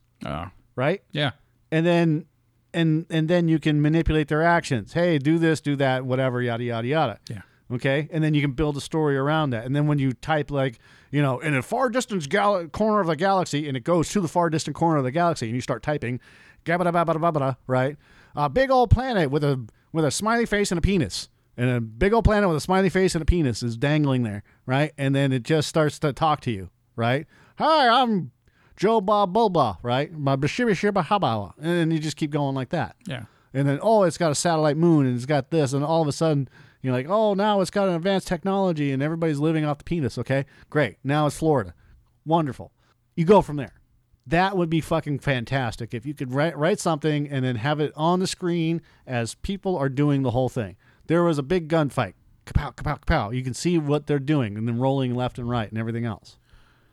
You know what one of the downsides of how well TV shows are written nowadays, not all of them, certain ones more than others, but how episodic television has gotten better, right, for the most part, is you can take the concept of what could be a big budget extravaganza movie, right, and you do it on a TV show, like say with Lost or you break it Breaking down. Bad or something, right? Yeah, and because you have this week to week good writing and they know how far to go with it and when to stop. And, Game of Thrones or whatever. And Daredevil is a perfect example. You have all this more time to get into these people, and then you go back to movies. And movies are supposed to be the end all be all, the way we're told.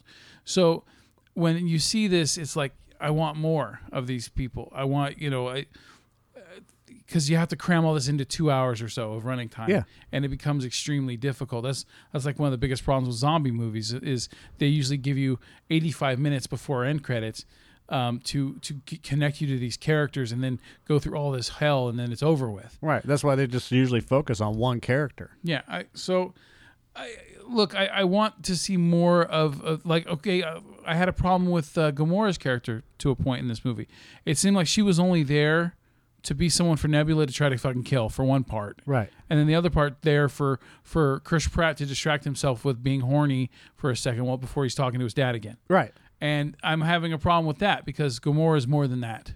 Yeah. Give me Gamora.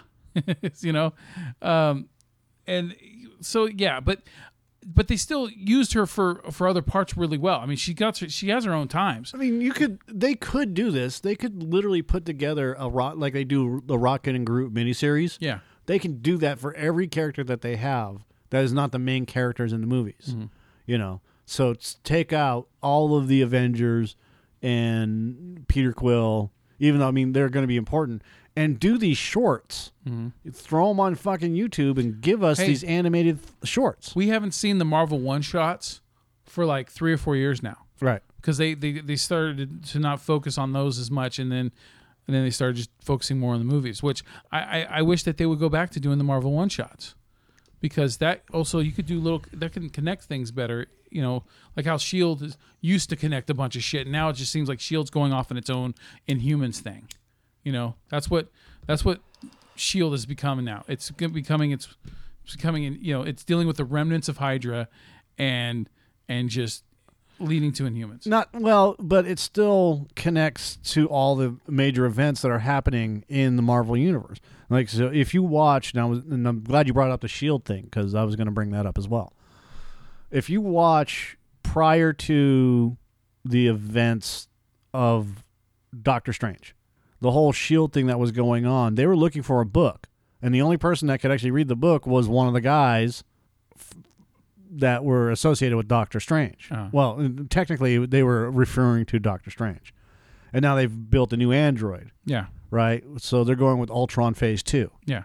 And now I haven't watched since that thing started, where they built the female robot. Okay. I haven't watched Agents of S.H.I.E.L.D. because it hasn't interested me. I don't care about... Ada. Yeah, her name's Ada. I don't care about watching Ada... Ultron 2. Yeah. I want to know more about, I mean, they only did a half a season with the Ghost Rider. Yeah, if that. And then whatever the fuck happened with that, gone. And now, I think, well, hold on. There's a reason for it. Because Joss Whedon is now working with DC. It's funny that you just brought this up, too, like at the timing of it, because ever since Ghost Rider's character disappeared on the show, they've done the Ada's version of the Matrix, right? Where all the agents' main characters are in this created world where now Hydra runs shit, right? And S.H.I.E.L.D. is the bad guy. It just ended. They finally just got out of it, and then you know what the episode ends with? Was it the Fitz trying to kill Simmons? Or no, they already dealt with that. No, the episode ends with a portal being opened, and guess who comes through it? Samuel L. Jackson. Ghost Rider. Oh. So now Ghost Rider's back. Okay. And I think there's like 3 or 4 episodes left of the season. So they basically just jumped forward and brought Ghost Rider back. Yeah, like because the book is still there, and there's all these robot clones of this Russian dude on a fucking submarine or something. Like, dude, I don't even pay. I'm doing other shit while I'm watching it. I don't even pay attention to what's going on with the Marvel universe anymore with Marvel's Agents of S.H.I.E.L.D. Yeah, because it's gone from good to really good to this. Yeah, and then this is a cheap shit I'm talking about when the quality starts to drop because either you're running out of story or your story writers have no fucking clue what they're doing. I wanted to watch the Ghost Rider thing, and when they fucking introduced the new Ghost Rider, I was in. Yeah. I watched all those episodes. And then when he went away, I was out. Because I have no interest in Ada. I have no interest in that character, Ada. Yeah. She doesn't interest me because it's Ultron. Yeah. Like I've already said 100 times. But again, we've already done that And story I keep arc. watching another episode, just so I can get that connection to the cinematic universe. Right. And I'm usually not getting that satisfaction. And I want them to move forward like they were doing in the early seasons, which is connecting those fucking shows to the movies. Yeah. You know, so all the events that happened after Captain America destroys S.H.I.E.L.D., you know, and S.H.I.E.L.D. is now the bad guy. And then they missed a huge opportunity with Doctor Strange when they were going to do Doctor Strange when the movie came out. Yeah. And then they ended the series for that, or they went on break or whatever the fuck they did. But they didn't do anything with the Doctor Strange stuff. But prior to that, it was always about what's going on in between the movies. And they've gotten completely away from that. And that's why I've stopped watching. I don't care. Yeah. If they get back to it, I'll start watching it. Look, again. there's certain shows that I don't do shit while I'm watching them. I mean, I'll eat while I'm watching certain shows. Why don't they- I'll eat while I'm watching anything. But then, you know, it's a fat guy life. But it's but there's certain shows where I could just have it on while I'm doing shit.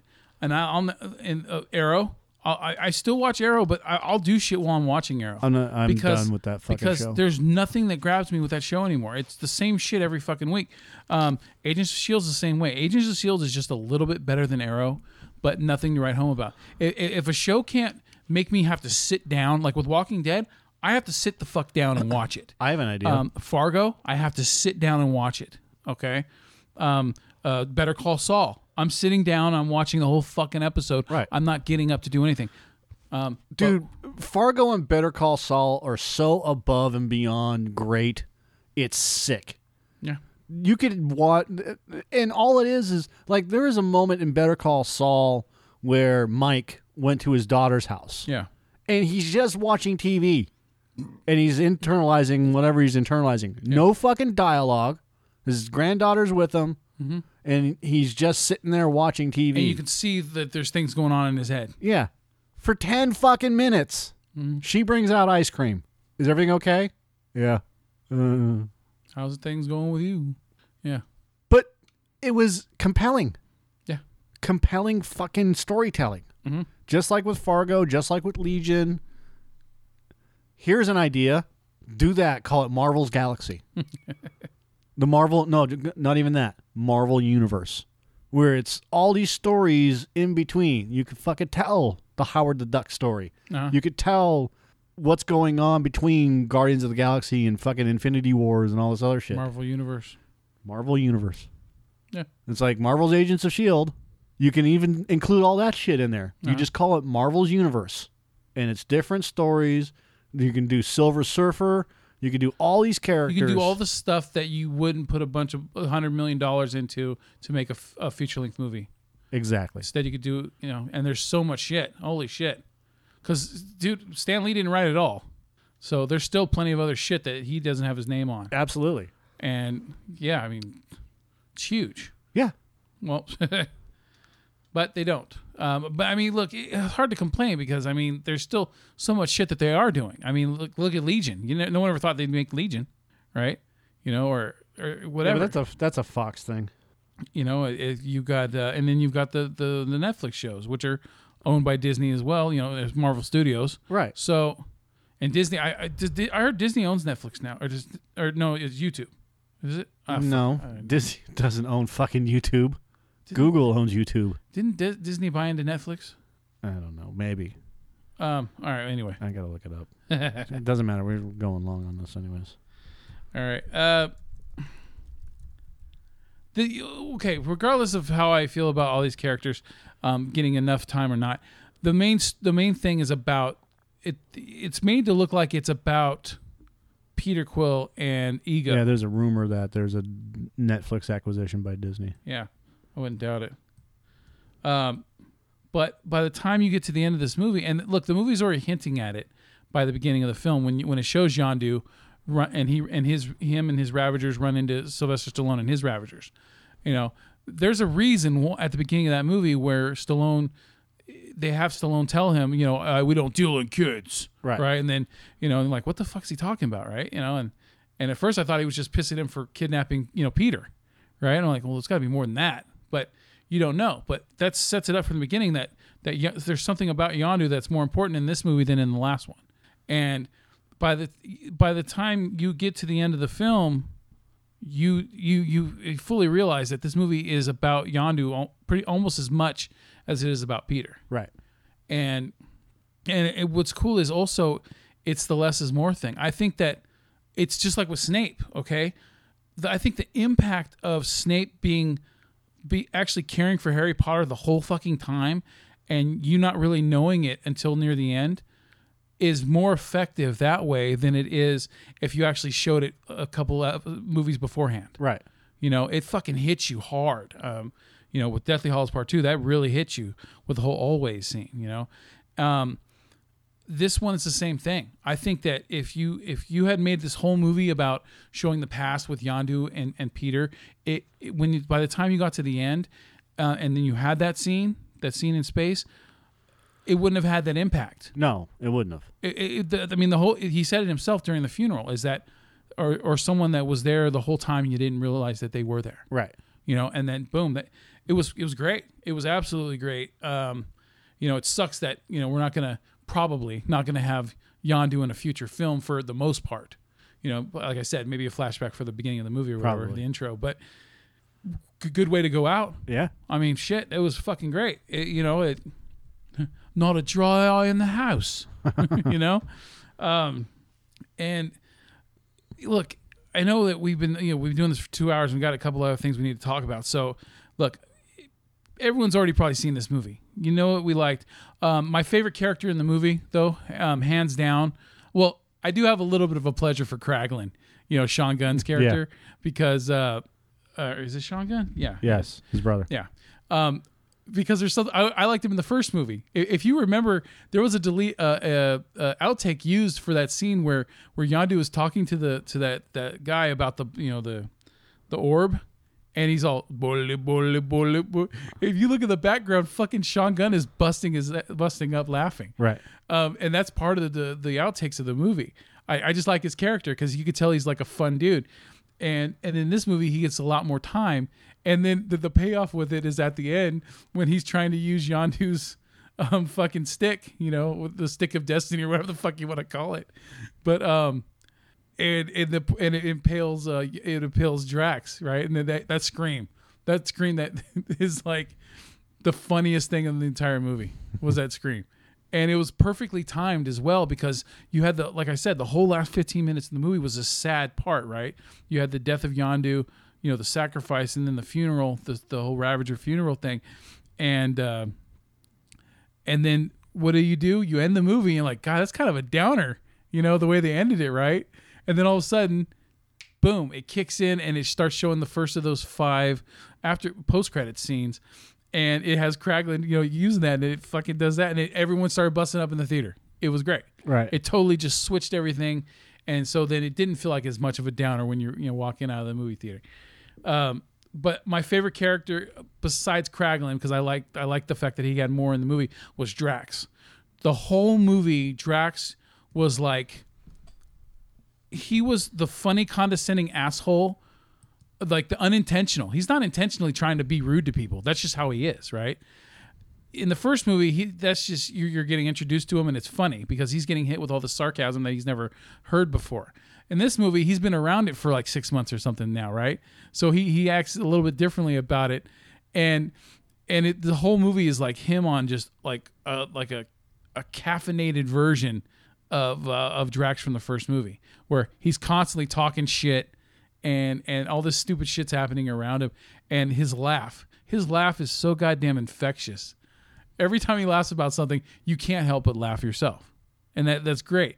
It's great that they're able to utilize someone like Dave Bautista, who, from what I've heard, a lot of people had difficulty with his acting when he was first trying to be in movies and stuff, and for him to be like and be just such a huge popular character now as Drax is awesome.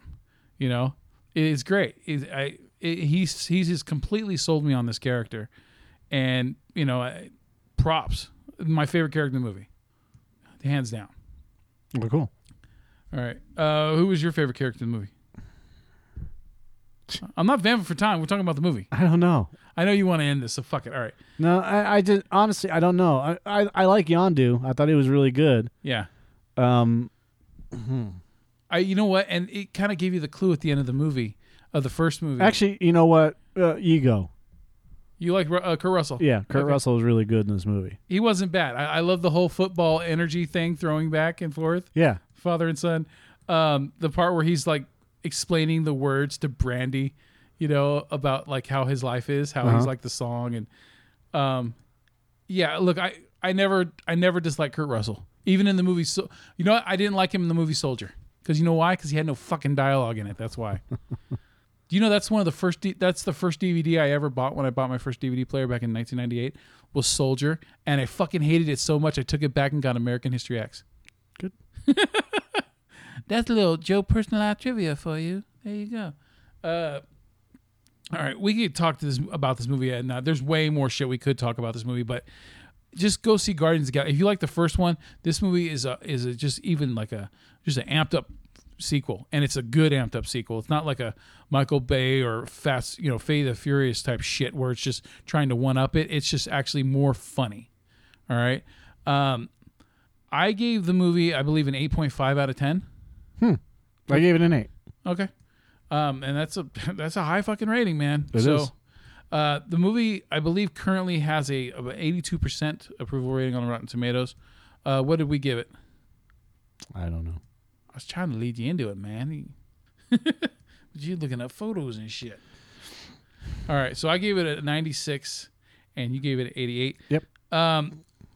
Okay, well, you know what? I mean, when it first came out, I think it was at like a 92 or something. So, people's complaints about the movie, I understand them a little bit, but except for this one guy from the New York Post, his negative review of the movie was fucking asinine. But he used a lot of big words, Mike. Big Yes. words. So that means that his opinion is valid. Big words. 10-cent words.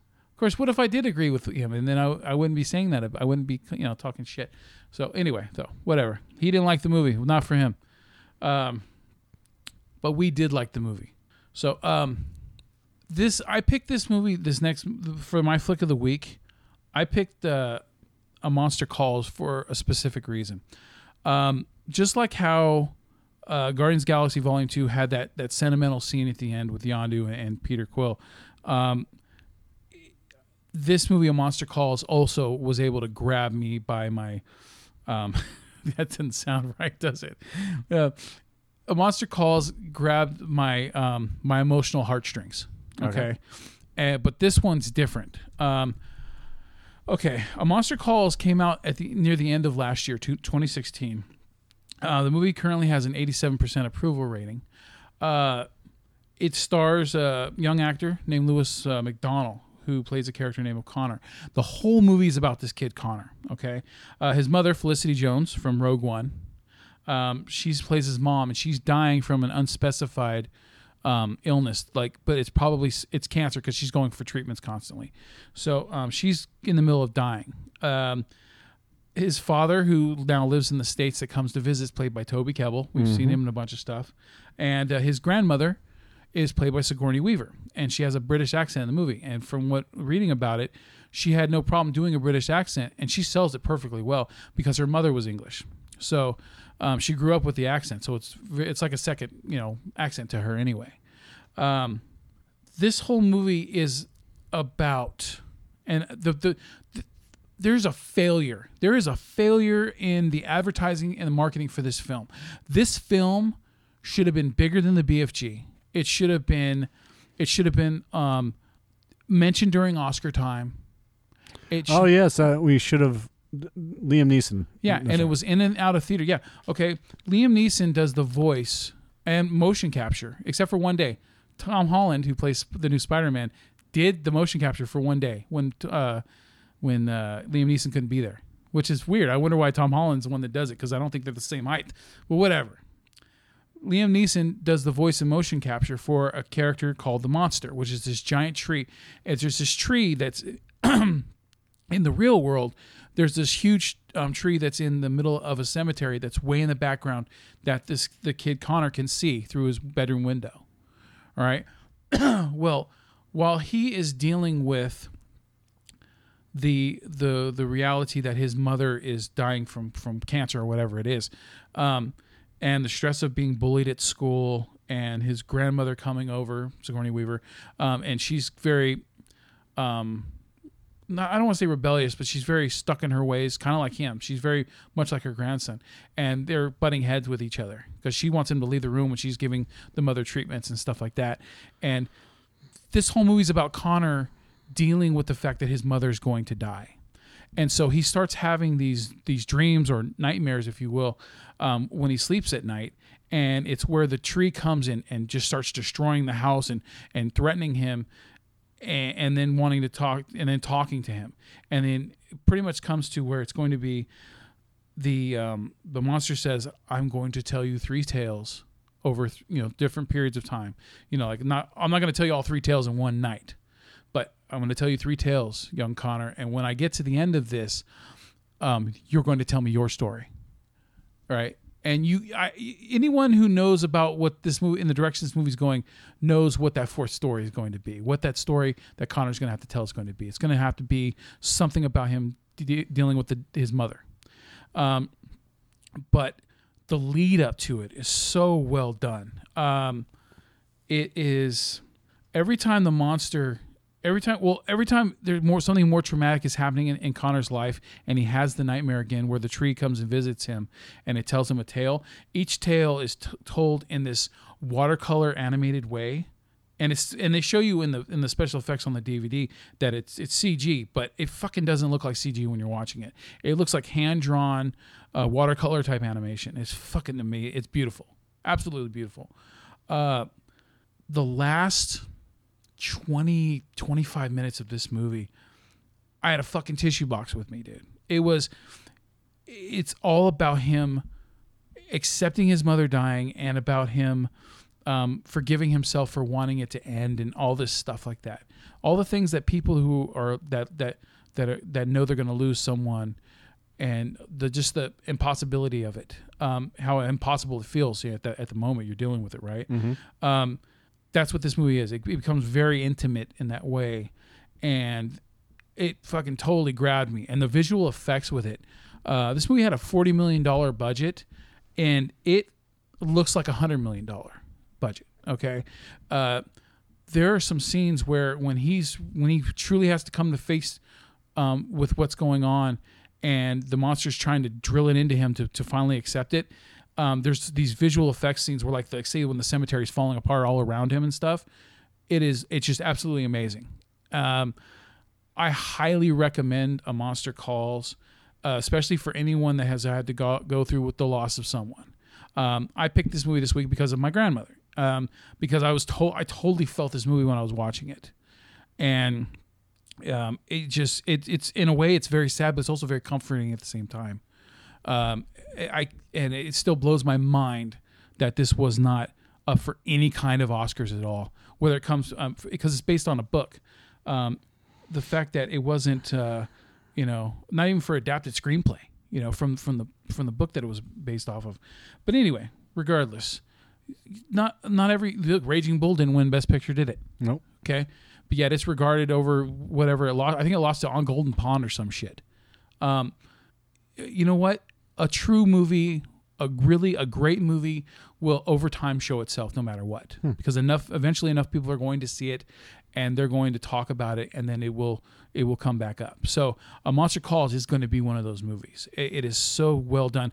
It's very intense emotionally that I don't think it's for little kids. And I think that's how they tried to market it wrong and tried to make it look like almost like a kid's movie in a way when they did the trailers for it, and it's not. It's very, very emotionally intense and strong. And it's very scary with the monster when he's breaking shit all around him and stuff. So, but yeah, like I said, I highly recommended it. Redbox had it when I got it, but I rarely see it in there all the times I've gone to Redbox. So if you're lucky enough to find it, otherwise stream it or something, but definitely see A Monster Calls. All right? Okay. Let's go in the opposite direction. Let's do it. there's a movie on HBO called Dragon Blade starring Jackie Chan and John Cusack. And basically it's it's about a group of soldiers that are called the Silk Road Protection Squad, and they're committed towards stopping battles and promoting the idea of peace. Jackie Chan plays the captain, Juan, who successfully averts a battle between the Indians and the Huns. As the group returns to their home city, the government uncovers evidence that someone in the group is corrupt, causing the entire group to be sentenced to rebuilding what's called the Wild Geese Gate, which is a ruined fortress. Once they arrive, they start constructing, but it's going slow. Then they start rebuilding the whole city, but it's going slow because they just don't have the technology to really rebuild it. So not long after that they arrive, the gate is threatened by a legion from the Roman Empire in need of water and supplies. And they're led by this guy named Lucius, who's played by John Cusack. He's a Roman general. He agrees to not assault the city in return for being let inside to give his men shelter, food, and water. So when they're let inside, the Legion sees what's going on, uses its superior engineering skills to help speed up the construction of the work, which helps the morale and the happiness of the Chinese inhabitants, who are divided among several different races, Chinese, Uyghur, and Turkic, I should say. Jackie Chan helps the Legion by sending men to assist Lucius' envoy in reaching the Parthian Empire. While that's going on, they have a celebration, fighting games and all this other stuff. So it's at this time that Cusack's character reveals that he and the little boy that he showed up with, along with his troops, are fleeing from, the little boy's name is Publius. They're fleeing from Publius's brother Tiberius, who is a corrupt soldier who murdered their father and blinded his brother. Publius.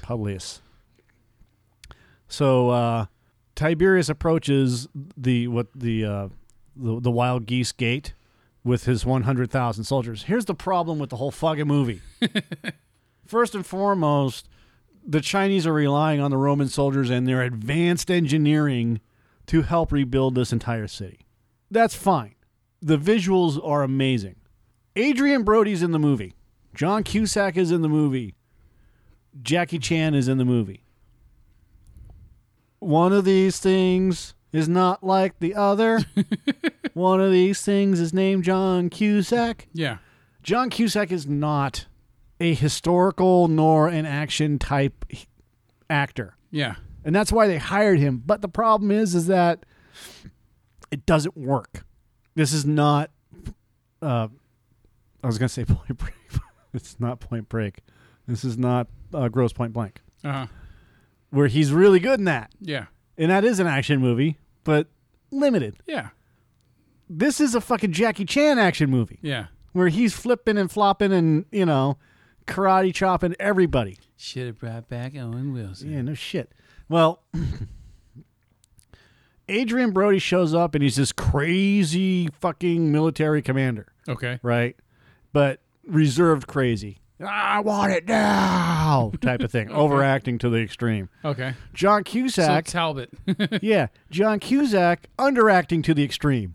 Okay. And it doesn't fucking work. Jackie Chan was amazing in the movie. He's really good. Yeah. But at the end of the movie, you have all these soldiers, these Roman soldiers show up. They capture John Cusack's character, torture him, and kill him. He ends up dying. Right? But it is so fucking bad the way it was acted that if you turn off the movie at that point in time, you're better off. Okay. His death scene is fucking terrible. The whole setup to the death scene is fucking stupid. Mm-hmm. And then you have Jackie Chan, who has to muster all of the soldiers that are being assaulted by these 100,000 soldiers. And have to break out of the Wild Geese Gate while they're being assaulted. Okay, fine. Believable. And then they break out, and they're on this hill, and there's a handful of these soldiers with Jackie Chan left. Yeah. And on the rise in this bowl of an area, there's the Huns, the Turks, the Indians, and one other, which is Jackie Chan's. They're Chinese, but it's Jackie Chan's sister or whoever she is, right? Yeah. Millions of soldiers. They come down and they attack, and there's this big battle sequence, and the arriving soldiers are winning, and happy, joy, right? Yeah. No. The 100,000 soldiers that they have for the Romans are fucking badasses, don't get me wrong. But the 100,000 soldiers destroy 4 platoons of army men. Bullshit. Complete and utter bullshit. Mm. They tried to make this so, 300 that it's not even funny. Yeah.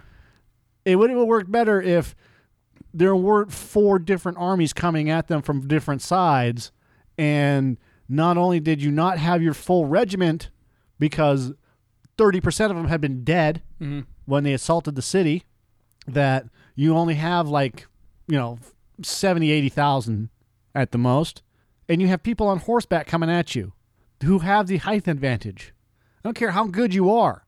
When there are 4 fucking armies coming after you, I guarantee you the Chinese had more than 100,000 people there, probably 2 to 1. And you're telling me that you're fucking, in this movie, that these Roman soldiers defeated just that one? No. No. And then, of course, you have to have the one-on-one battle between Jackie Chan's character and Adrian Brody's character. Yeah. Jackie Chan's character is injured, Oh, so he doesn't even get to fight at full capacity. Right. Iron Man. Yeah. So, and then luck be with him tonight, and he kills Adrian Brody's character. Yeah. I turned the movie off. Did you? Right at that point. Because it was at this point where Tiberius' soldiers lose their will to fight. Oh. Like, come on. Why didn't you just turn on him as one fucking dude? It's like when Corbin Dallas killed the leader of the Mangalores. Yeah. And they all just dropped their weapons. Yeah. Huh? I don't know what to do now. Yeah.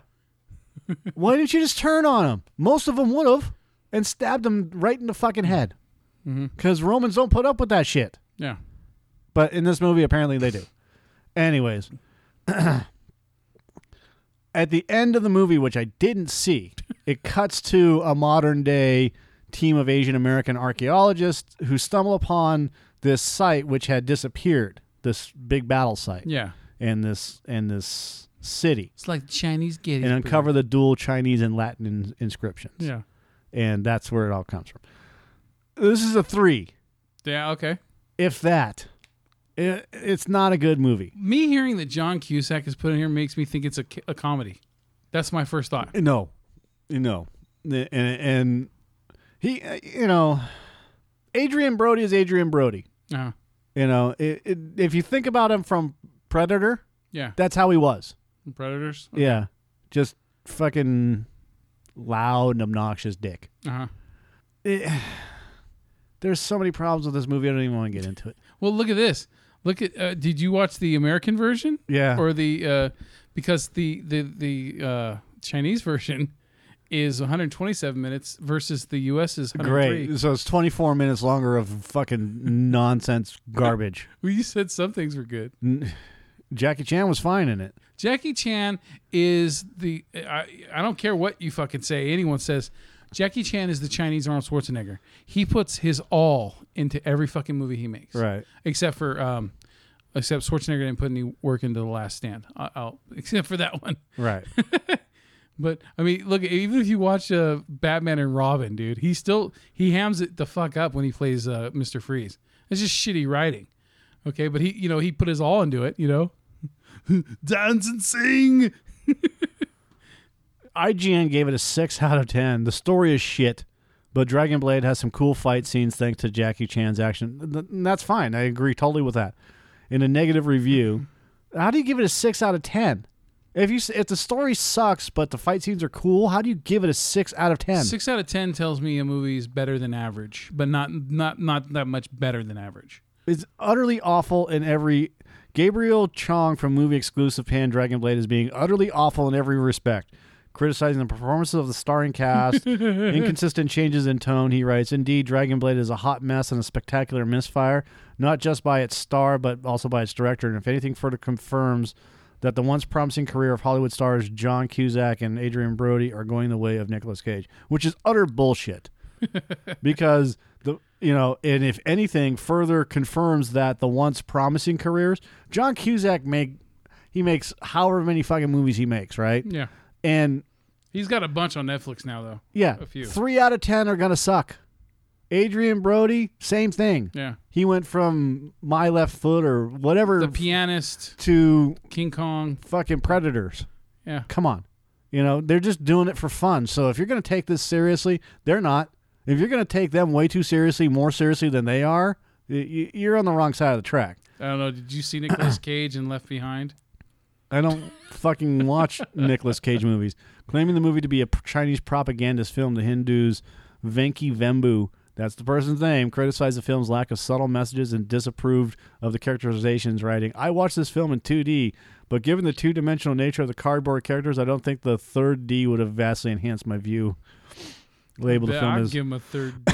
IANS, and labeled the film as Chinese torture, but did commend the film for its action choreography and Jackie Chan's performance. Like I said, Jackie Chan was great in the movie. The action scenes that he was in and that he choreographed and everything else, like his fight scene with Adrian Brody was fucking phenomenal. It's absolutely fast and furious. Yeah. And I don't fucking pun that. The fighting between them was vicious and real. They were beating the shit out of each other. And Brody was swinging the sword like he was supposed to be. Yeah. He wasn't holding back. He wasn't trying to play, he wasn't trying to play it up as an action hero. Yeah. He was trying to play it up as he's a fucking Roman soldier and I'm going to beat the shit out of that fucking guy. And they went to town on each other. And with the way that they were moving, it was it was reminiscent of Anakin and Obi-Wan's duel on Mustafar, Yeah. where they were just beating the fuck out of each other Yeah. really fast. So if you watch any of that type of footage where they're practicing, Yeah. and it's all 1, 2, 3, 4, 5, 6, stop, 1, 2, 3, 4, 5, 6, and they go slow, slow, slow, and then they speed it up, and then they go double speed. Yeah. And when they're going double speed, and you see them just beating the shit out of each other, Yeah. that's fucking real. But they learn all of that stuff. And Jackie Chan is the master at teaching this stuff. Rotten Tomatoes, the film has a 34% approval rating and rating average score of 4.3 out of 10. The site's consensus reads, Consensus. Dragon Blade is beautifully staged and choreographed, but between the battles, its talented cast is overwhelmed by a dull story and choppy editing. How about the talented cast is overwhelmed by bad acting, bad writing, and bad effects and bad editing. Bad. It's all bad. With an extra dose of bad. Yeah. This is... Try not to think too hard about it, man. when you're looking forward to that, it doesn't matter. You're looking forward to going to Taco Bell. Yeah. And you're like, I want a fucking burrito. Yeah. Whatever you like. I like bean burritos. They're tasty. Yeah. They make the fucking best fucking bean burritos. Mm. But you forget that they put those fucking shitty raw onions on it that are chunky. Big chunks, yeah, the diced chunks. And then you order your burrito and you're like, oh. As you bite into it, Yeah. not like the first few bites because they all congeal at the bottom. Yeah. And then you're biting into it and you're like, oh, this is hungry, right? And then you bite in that fucking onion and it makes the entire experience, no matter how good the fucking food was, you bite into that one thing. For me, it's onions and mushrooms. I can't stand mushrooms. I don't like the texture. I don't like mushy mushrooms. I don't care for mushrooms at all. Oh, I'm sorry. Mushrooms on pizza because they're baked. And they're thin. Yeah, that's fine. Onions on hamburgers and a couple of other things, I'm fine with. I'm not a portobello guy. Yeah, Big old chunk of wet. Yeah, but fucking, fucking. raw mushrooms or canned mushrooms and fucking shitty onions. Yeah. I can't stand that. Fuck off. And that's it. That's exactly what it's like. It's like eating your favorite fucking food, and then when you bite, and you're getting down to the end, and you bite that fucking onion Yeah. or mushroom because it's wrongly placed in there. Yeah. And you're like, this ruins the entire experience. Do you know, it's funny you brought up the bean burritos because I'm like that to a point as well. I always notice if I don't say anything, they put enough onions on there that it's like half an onion. I'm like, holy fuck, you're going to go out of business? Yeah. Give me that much, right? But I used to do this thing. See, I like where there's like 2 or 3 onion chunks in there, and that's it. And so every once in a while, I bite into one, and it adds a little extra flavor for a moment, and that's it. But when it's fucking 15 chunks in each bite, it's a complete turnoff, right? Yep. Well, I used to order it where I'd say easy on the onions. Just put a little teeny bit in there. They never got it right. Just They- say no onions. Well, I do. That's what I have to do. I would like it with just a little teeny bit of onions, but they never do a little teeny bit of onions. They always fucking end up doing like half of what they normally put, which is still way too much. Yeah, it's like 2 fucking fistfuls. Yeah, well, like quit fucking fisting me with your onions, bitch. But yeah, just say, hey, no onions. Put them in a cup on the side. Simple.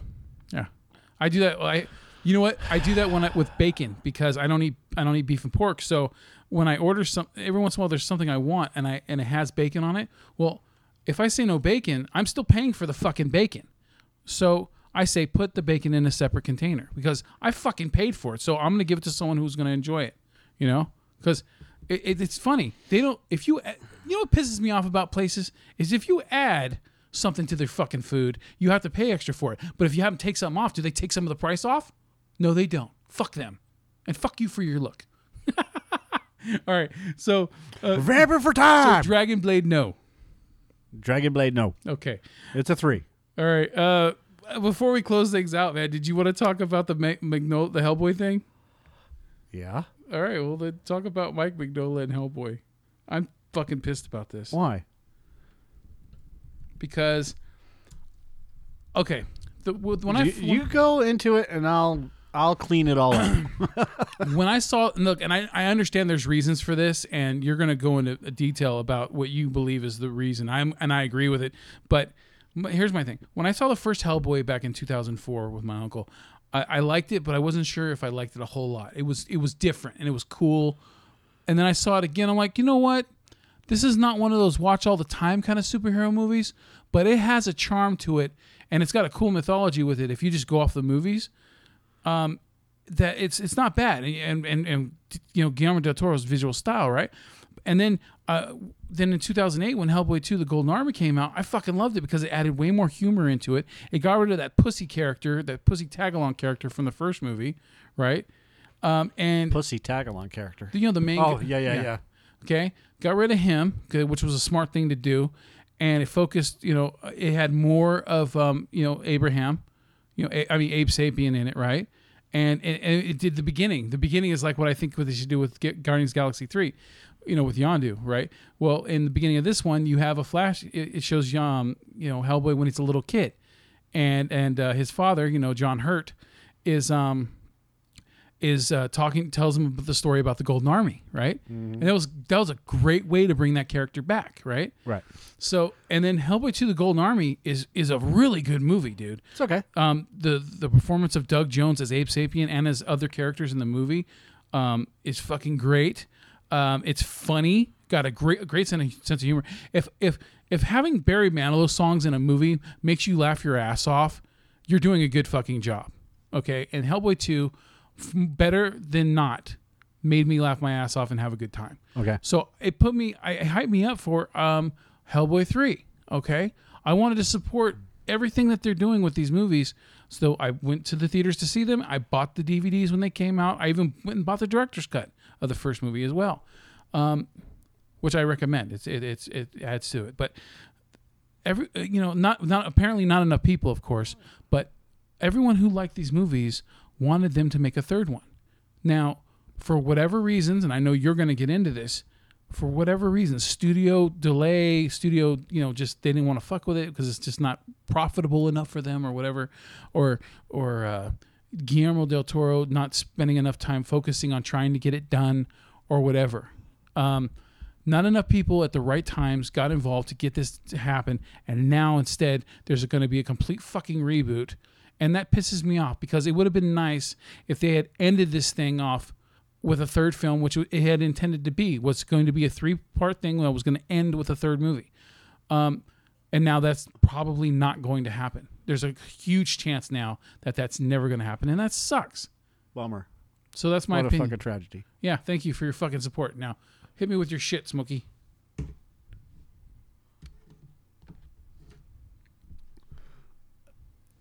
Why are they doing a reboot?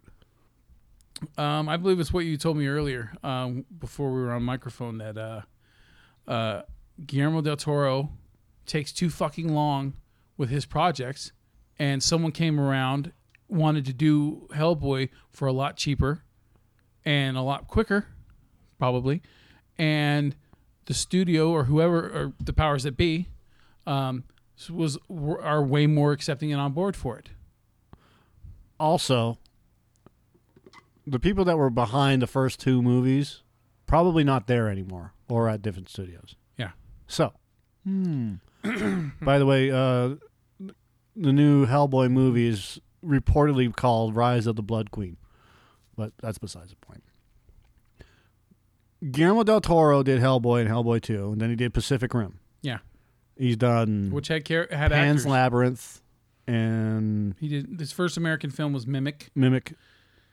So he's made 5 movies in 10 years. Crimson Peak. Yeah, Crimson Peak. I finally saw that. It visually looks really cool, but the story is nothing special, and the whole movie. And therein lies part of the problem. Del Toro makes visually striking movies. Yeah. Ooh, like Zack Snyder. No, they're much better Yeah, I know. in all aspects. The problem is that, like, he started to do Pacific Rim 2. Yeah. Where's that? Yeah. Someone else is making it now. You know, he was working on The Hobbit. What happened to that? Yeah. Maybe he did start working on Hellboy 3.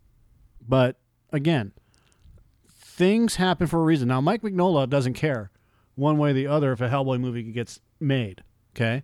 And the reason for that is because he's been through the Hollywood system. Yeah, he didn't like it. And what happens. If it happens, great. If it doesn't happen, fine, whatever. You know? They're still paying for it. Yeah. They've given him a fucking ass ton of money. Mm-hmm. But what it comes down to is he's more concerned about his control over the comic. Uh-huh. You know, he doesn't control the character once it's out there in Hollywood land. Yeah. For the most part. He has say in the matter of certain things, but when it comes down to the actual movie and getting created, Now, maybe he wasn't happy with the Del Toro take on Hellboy in some aspects. Mm-hmm. I've heard that he loves them Yeah. because they're a different take than what he's done and adds to all the stuff that's been created. Yeah. So, that being said, I'm bummed that we won't get a third Hellboy. Also, because I'm a Ron Perlman fan. Right. I'm not bummed because we are getting a new take on Hellboy. It's an R-rated movie. It's going to be darker and how it should be. And I think that's where the problem lies, is that I think somebody got into Del Toro's ear and basically said, this is what Mignola wants. Mm. And he said, okay, let's do that.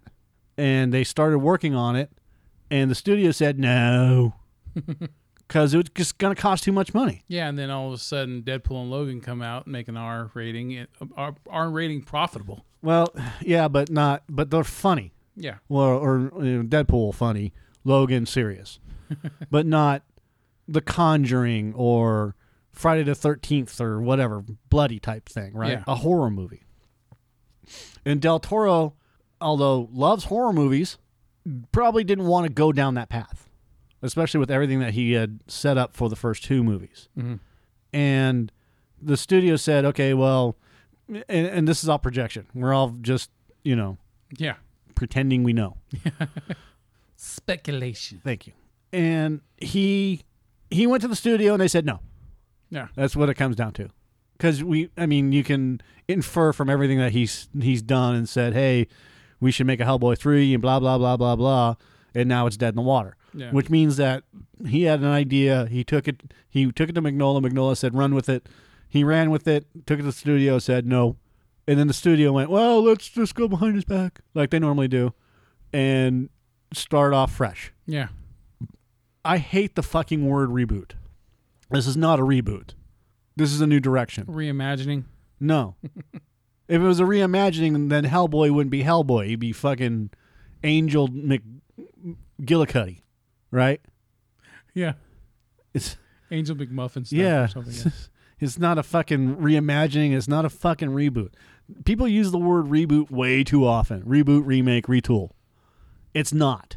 This is a whole new series based off of the way that Mike Mignola would like to see it, you know, and it is probably going to cost a third less because of the star power that's in the movie or not in the movie, you know, and the director that's doing this, who, you know, I mean, they're getting a guy from Stranger Things who he's not going to command $15, $20, $30 million for the picture. No, I'll probably give him $500,000. Yeah, or more. And but then he gets back end or something. yeah, and that's the way they're working it. Unfortunately, we get screwed, but we don't get screwed. It's like it reminds me of Spider-Man, dude. Exactly. But what we have from Del Toro is good shit. Yeah. That we can rely on.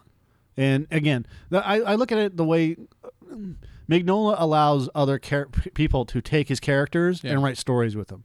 So if you look at some of the books that have been written about Hellboy, there's been some input from Mignola or Mignola or however you say it, Mignon.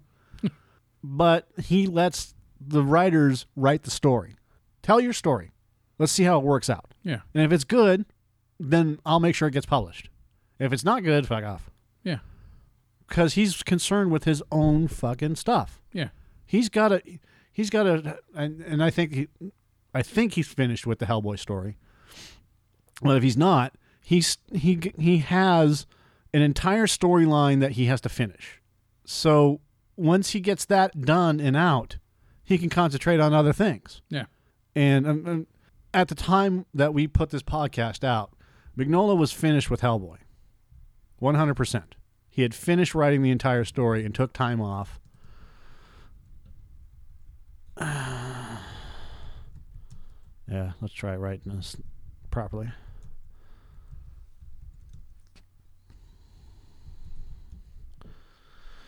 Yeah, Hellboy just ended. Okay, so that was last year. Okay, why he's ending Hellboy and painting watercolors. He needs to break away from the comic series, and this was last year that he said, "I'm going to take a break." Hellboy in Hell, as originally conceived, was radically different than what I ended up doing. I guess by the end of issue 8, which is out, he's sitting under a tree and it just felt suddenly like, oh, this is the end of the series. There's one big thing he has left to do, or maybe two. And he's already started doing it again. He's working on whatever he's working on. Okay? But he took some time. You know, I'm painting and drawing. I think the drawing in the comics is fine, but none of the drawings get the kind of focus you'd be doing if you were just doing a painting or standalone. Some part of me saying, you know, it's been good that you've been able to do some stuff as a cartoonist, writing and drawing, but you always kind of want to be an artist, and I just don't think I've been doing artwork that's up to what I could do if I focused all my energy on it. And that's what it comes down to. He just needed to take some time, you know? And he's an amazing artist. So, on Hellboy 3, I'd love for it to be in some kind of way faithful to the comic, and it's a horrific, complete departure. And if it's a horrific, complete departure, I won't be thrilled.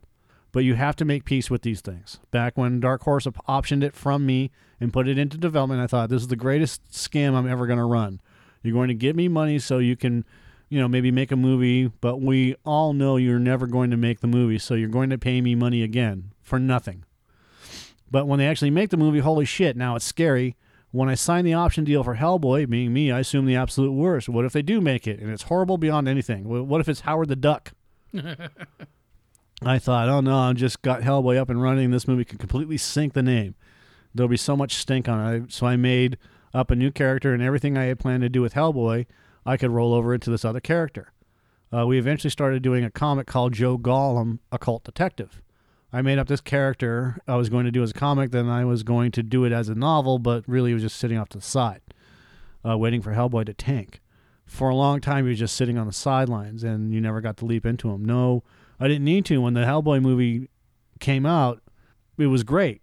I was just doing Gollum as a comic, and I was living in New York 2 weeks before I started. I wanted to scout all the locations, take photos, and he's looking down 7th Avenue like that's the establishing shot for the first page, and then 9/11 happens.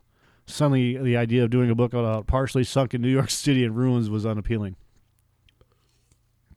So I put Joe Gollum back on the shelf. Doesn't really answer the whole Hellboy 3 question. But it goes with the whole idea of, I don't think he was really happy with the way that it was going in terms of the way Guillermo del Toro did it. But I don't think he was pissed. It just is what it is.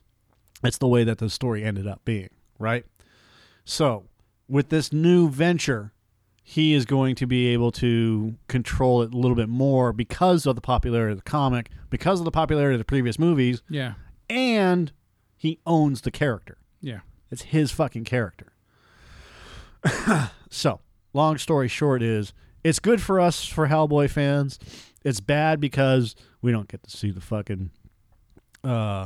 Jeffrey Tambor. We don't get to see the end of Del Toro's vision. Right. And he said he wanted to end it with Hellboy, becoming, a new, what the fuck was his name? You know what I mean? Yeah. Alanung Sung or whatever the fuck it was. Knocks in the moon.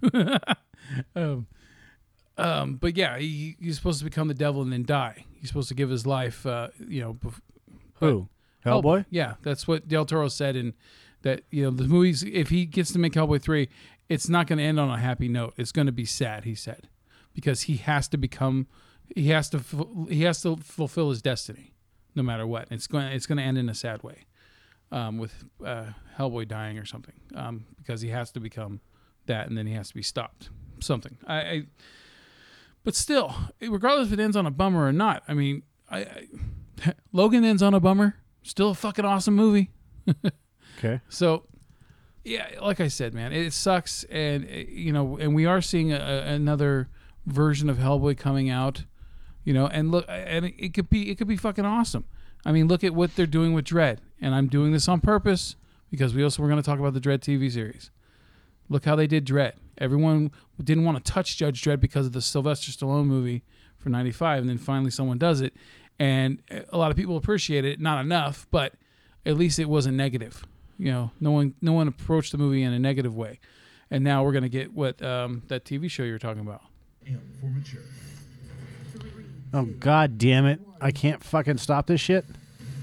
Can't mute the ad. Fuck off. Now you clicked on the ad. Yeah, I'm stupid. You dummy dumb. Oh, okay, there. It clicked. It paused the fucking ad. Okay. 1 year ago. The Crimson Peak director was invited to have a rather insightful discussion that shed some light onto his process, as well as some projects that are in limbo. Hellboy 3 needed to be talked about for at least 2 minutes so as to keep hope alive. Unfortunately, hope seems to be dashed, as studios aren't clamoring to fund the film.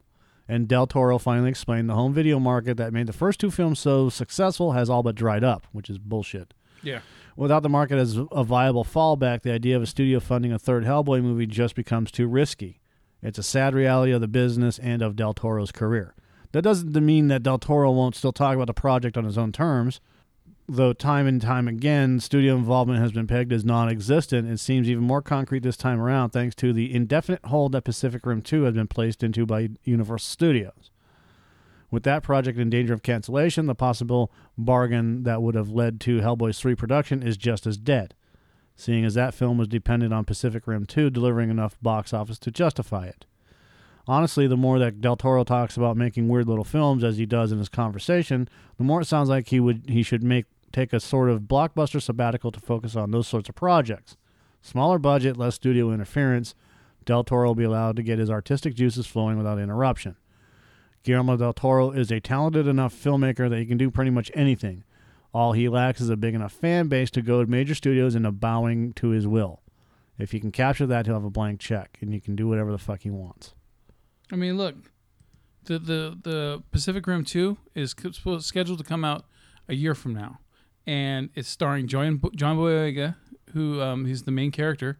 Okay, Charlie Hunnam's not coming back for it, and then Charlie Day and his fucking partner, they come back, but it's not being directed by Del Toro. It's a story from Del Toro that's being directed by Stephen S. D. Knight, whatever the hell he's done. I just, it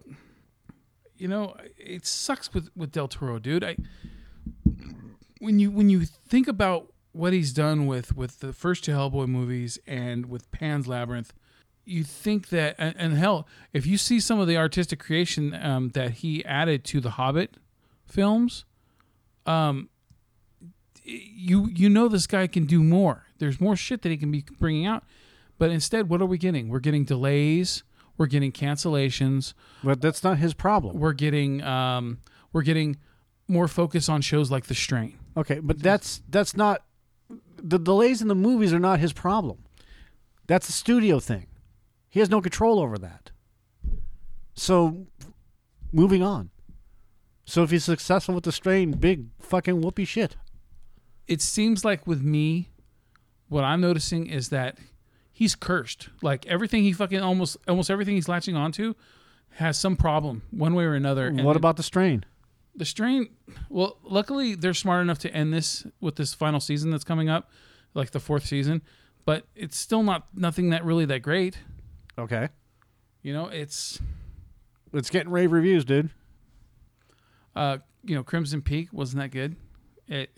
It's just, I don't know, man. I want, his name isn't hitting as hard as it used to for me, which sucks because I want to see him doing great things, but it's just either he's picking the wrong shit or something.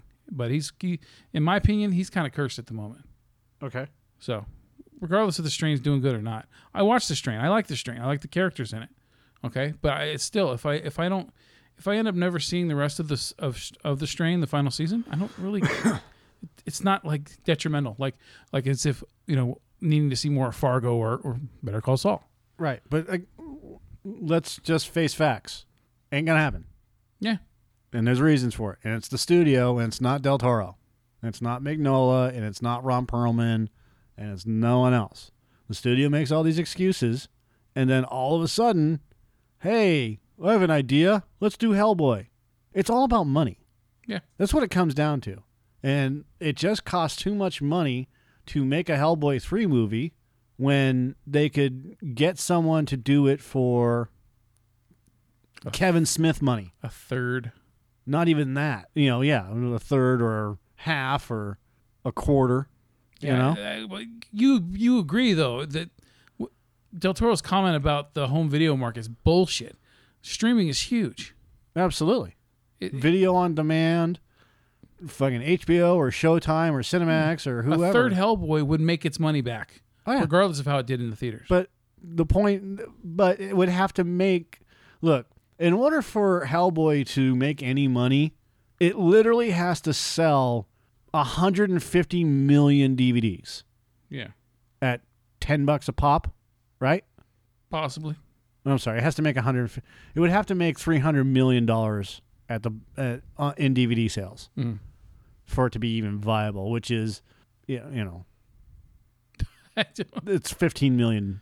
We got to sell 15 million copies. Yeah. Is that right? 15 million times 20? Yeah. 15 million times 20 would be 300 million. Right. So. Which doesn't seem impossible, but if you have a $400 million film that you have to spend another, $200 million on for fucking advertising. And I'm being facetious, okay? Yeah. It's a $100 million film, minimum. Well, the way that Del Toro described it, Hellboy 3 was going to have to be huge. Yeah, it's a $100 million film minimum. Yeah. Okay, $200 million in order for it to be a huge movie, just like Guardians of the Galaxy. Okay, $200 million plus advertising is $400 million, give or take. Mm-hmm. All right? Now you have $400 million. And then if the movie does $100 million, now you're $300 million in the fucking red. And then you've got to create DVDs. Now, DVDs aren't going to cost them shit, but it is still going to cost them some money. Call it $10 million. Okay. $10 million. Now we're at $310 million in the red. Plus advertising. another $100 million. We're $410 million in the red. And these are extreme numbers, but it's still, you have to advertise the shit out of it in order to get any headway. And then, again, you've got to sell 100 million of those things to make fucking money. You know what pissed me off about Hellboy 2 was that it seemed like they marketed it more when it went to home video than it did when it was in theaters. Right.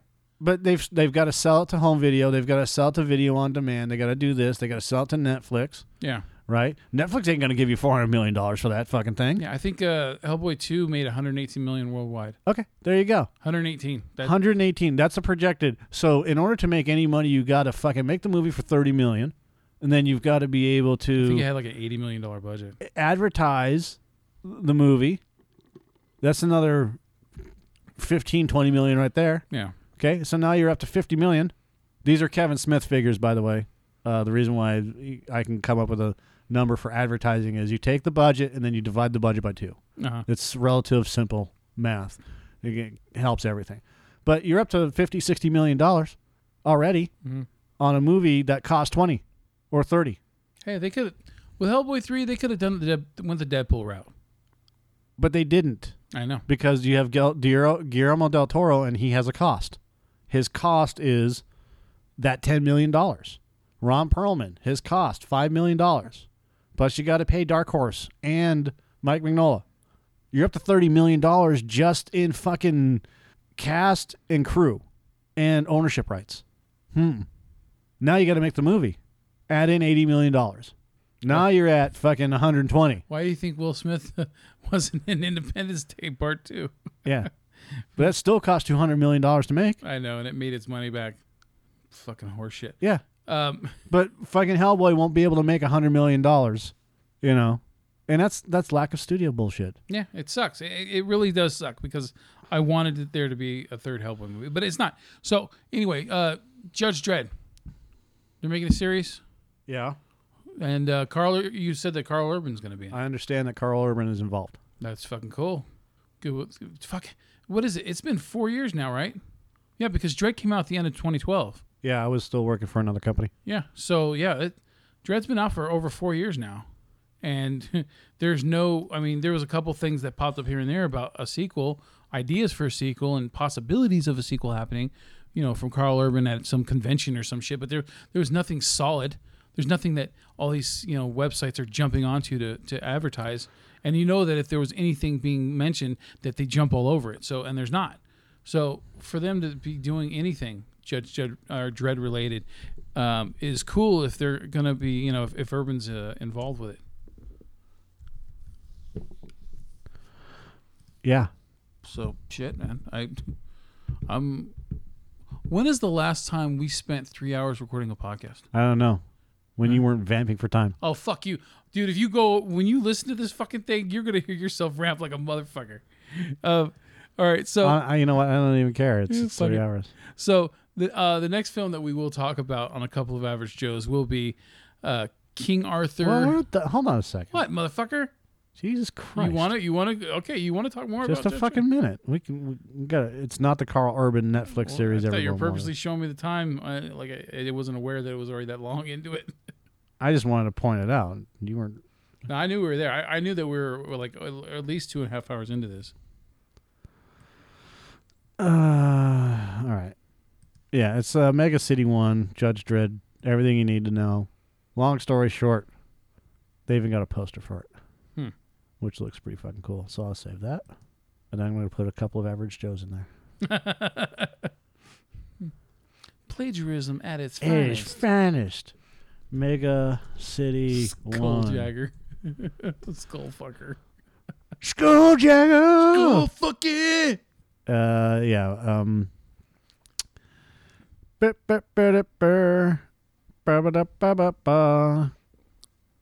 There's also rumors that there's a Netflix, Amazon, and HBO series that Carl Urban said he'd like to do. Mm-hmm. Sequel's no closer to happening. Options have been discussed, but there is no sequel in development.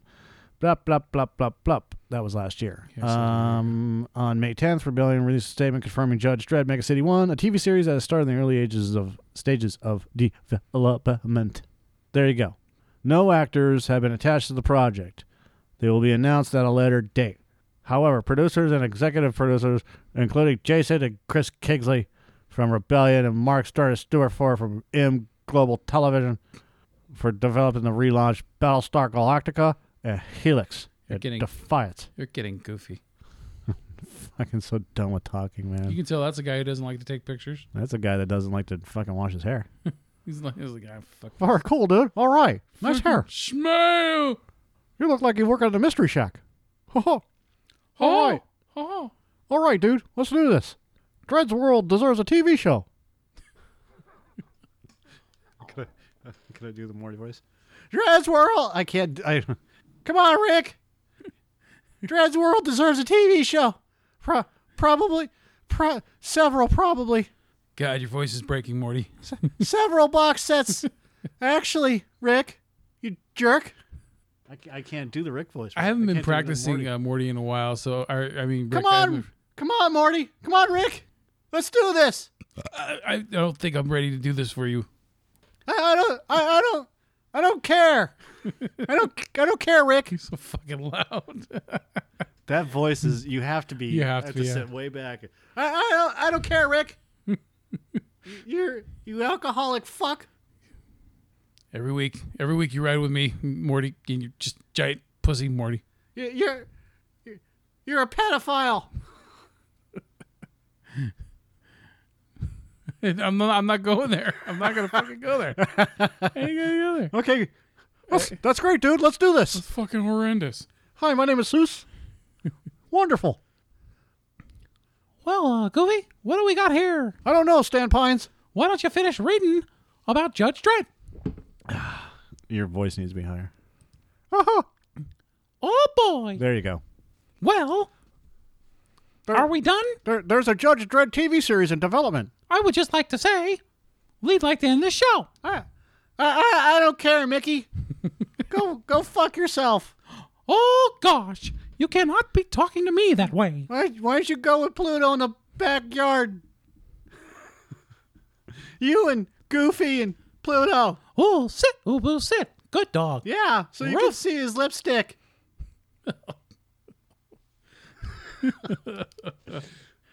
I can be this loud right now because... Oh, it takes me to the universe and back. Red Rocket. All right. Yeah, to go with Red Rocket. We got. So the next episode we're gonna be doing King Arthur, Legend of the Sword. King Arthur. Which, if you put those into just caps, it's lots. Yeah. Legend of the Sword.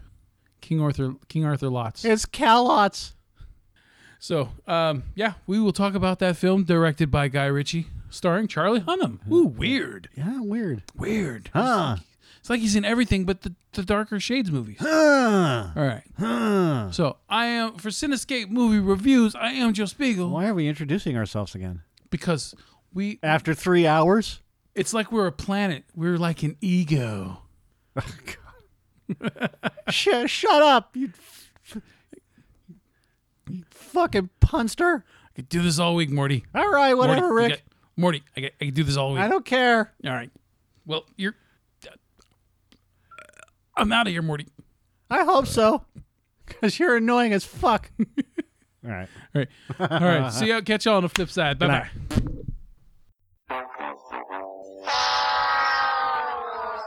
Good show! Jolly good show! Jolly good show indeed! Hakuna Matata, bitches. This is the Cinescape Movie Podcast. We thank you for listening to the show, and if you have any questions or comments, you can email us or tweet us. My handle is @JoeSpiegel_Joe. My handle, that's what I call it, my handle. You can tweet me at, you can send me a tweet at. Tweet me, you can follow me, fuck off, all right. Yeah, follow, you can follow me or tweet me at, send a tweet to. All right. Follow would be better. You can follow me on Twitter. You can Twitter me. You can follow me on Twitter at @JoeSpiegel_Joe. And for me, it is at What about you? MPS5150 because I make it easy. Yeah, you do. Well, that's the end of the show. Thank you for listening. And please remember, share the podcast. Hey. What is it, Joe? Yeah. You see that little button over there? Yeah? Yes. All you gotta What do, button? The little share button. Which button is that? It says share. Sometimes it's a little arrow that goes in a circle Regardless, it's there. or more. So share. Share.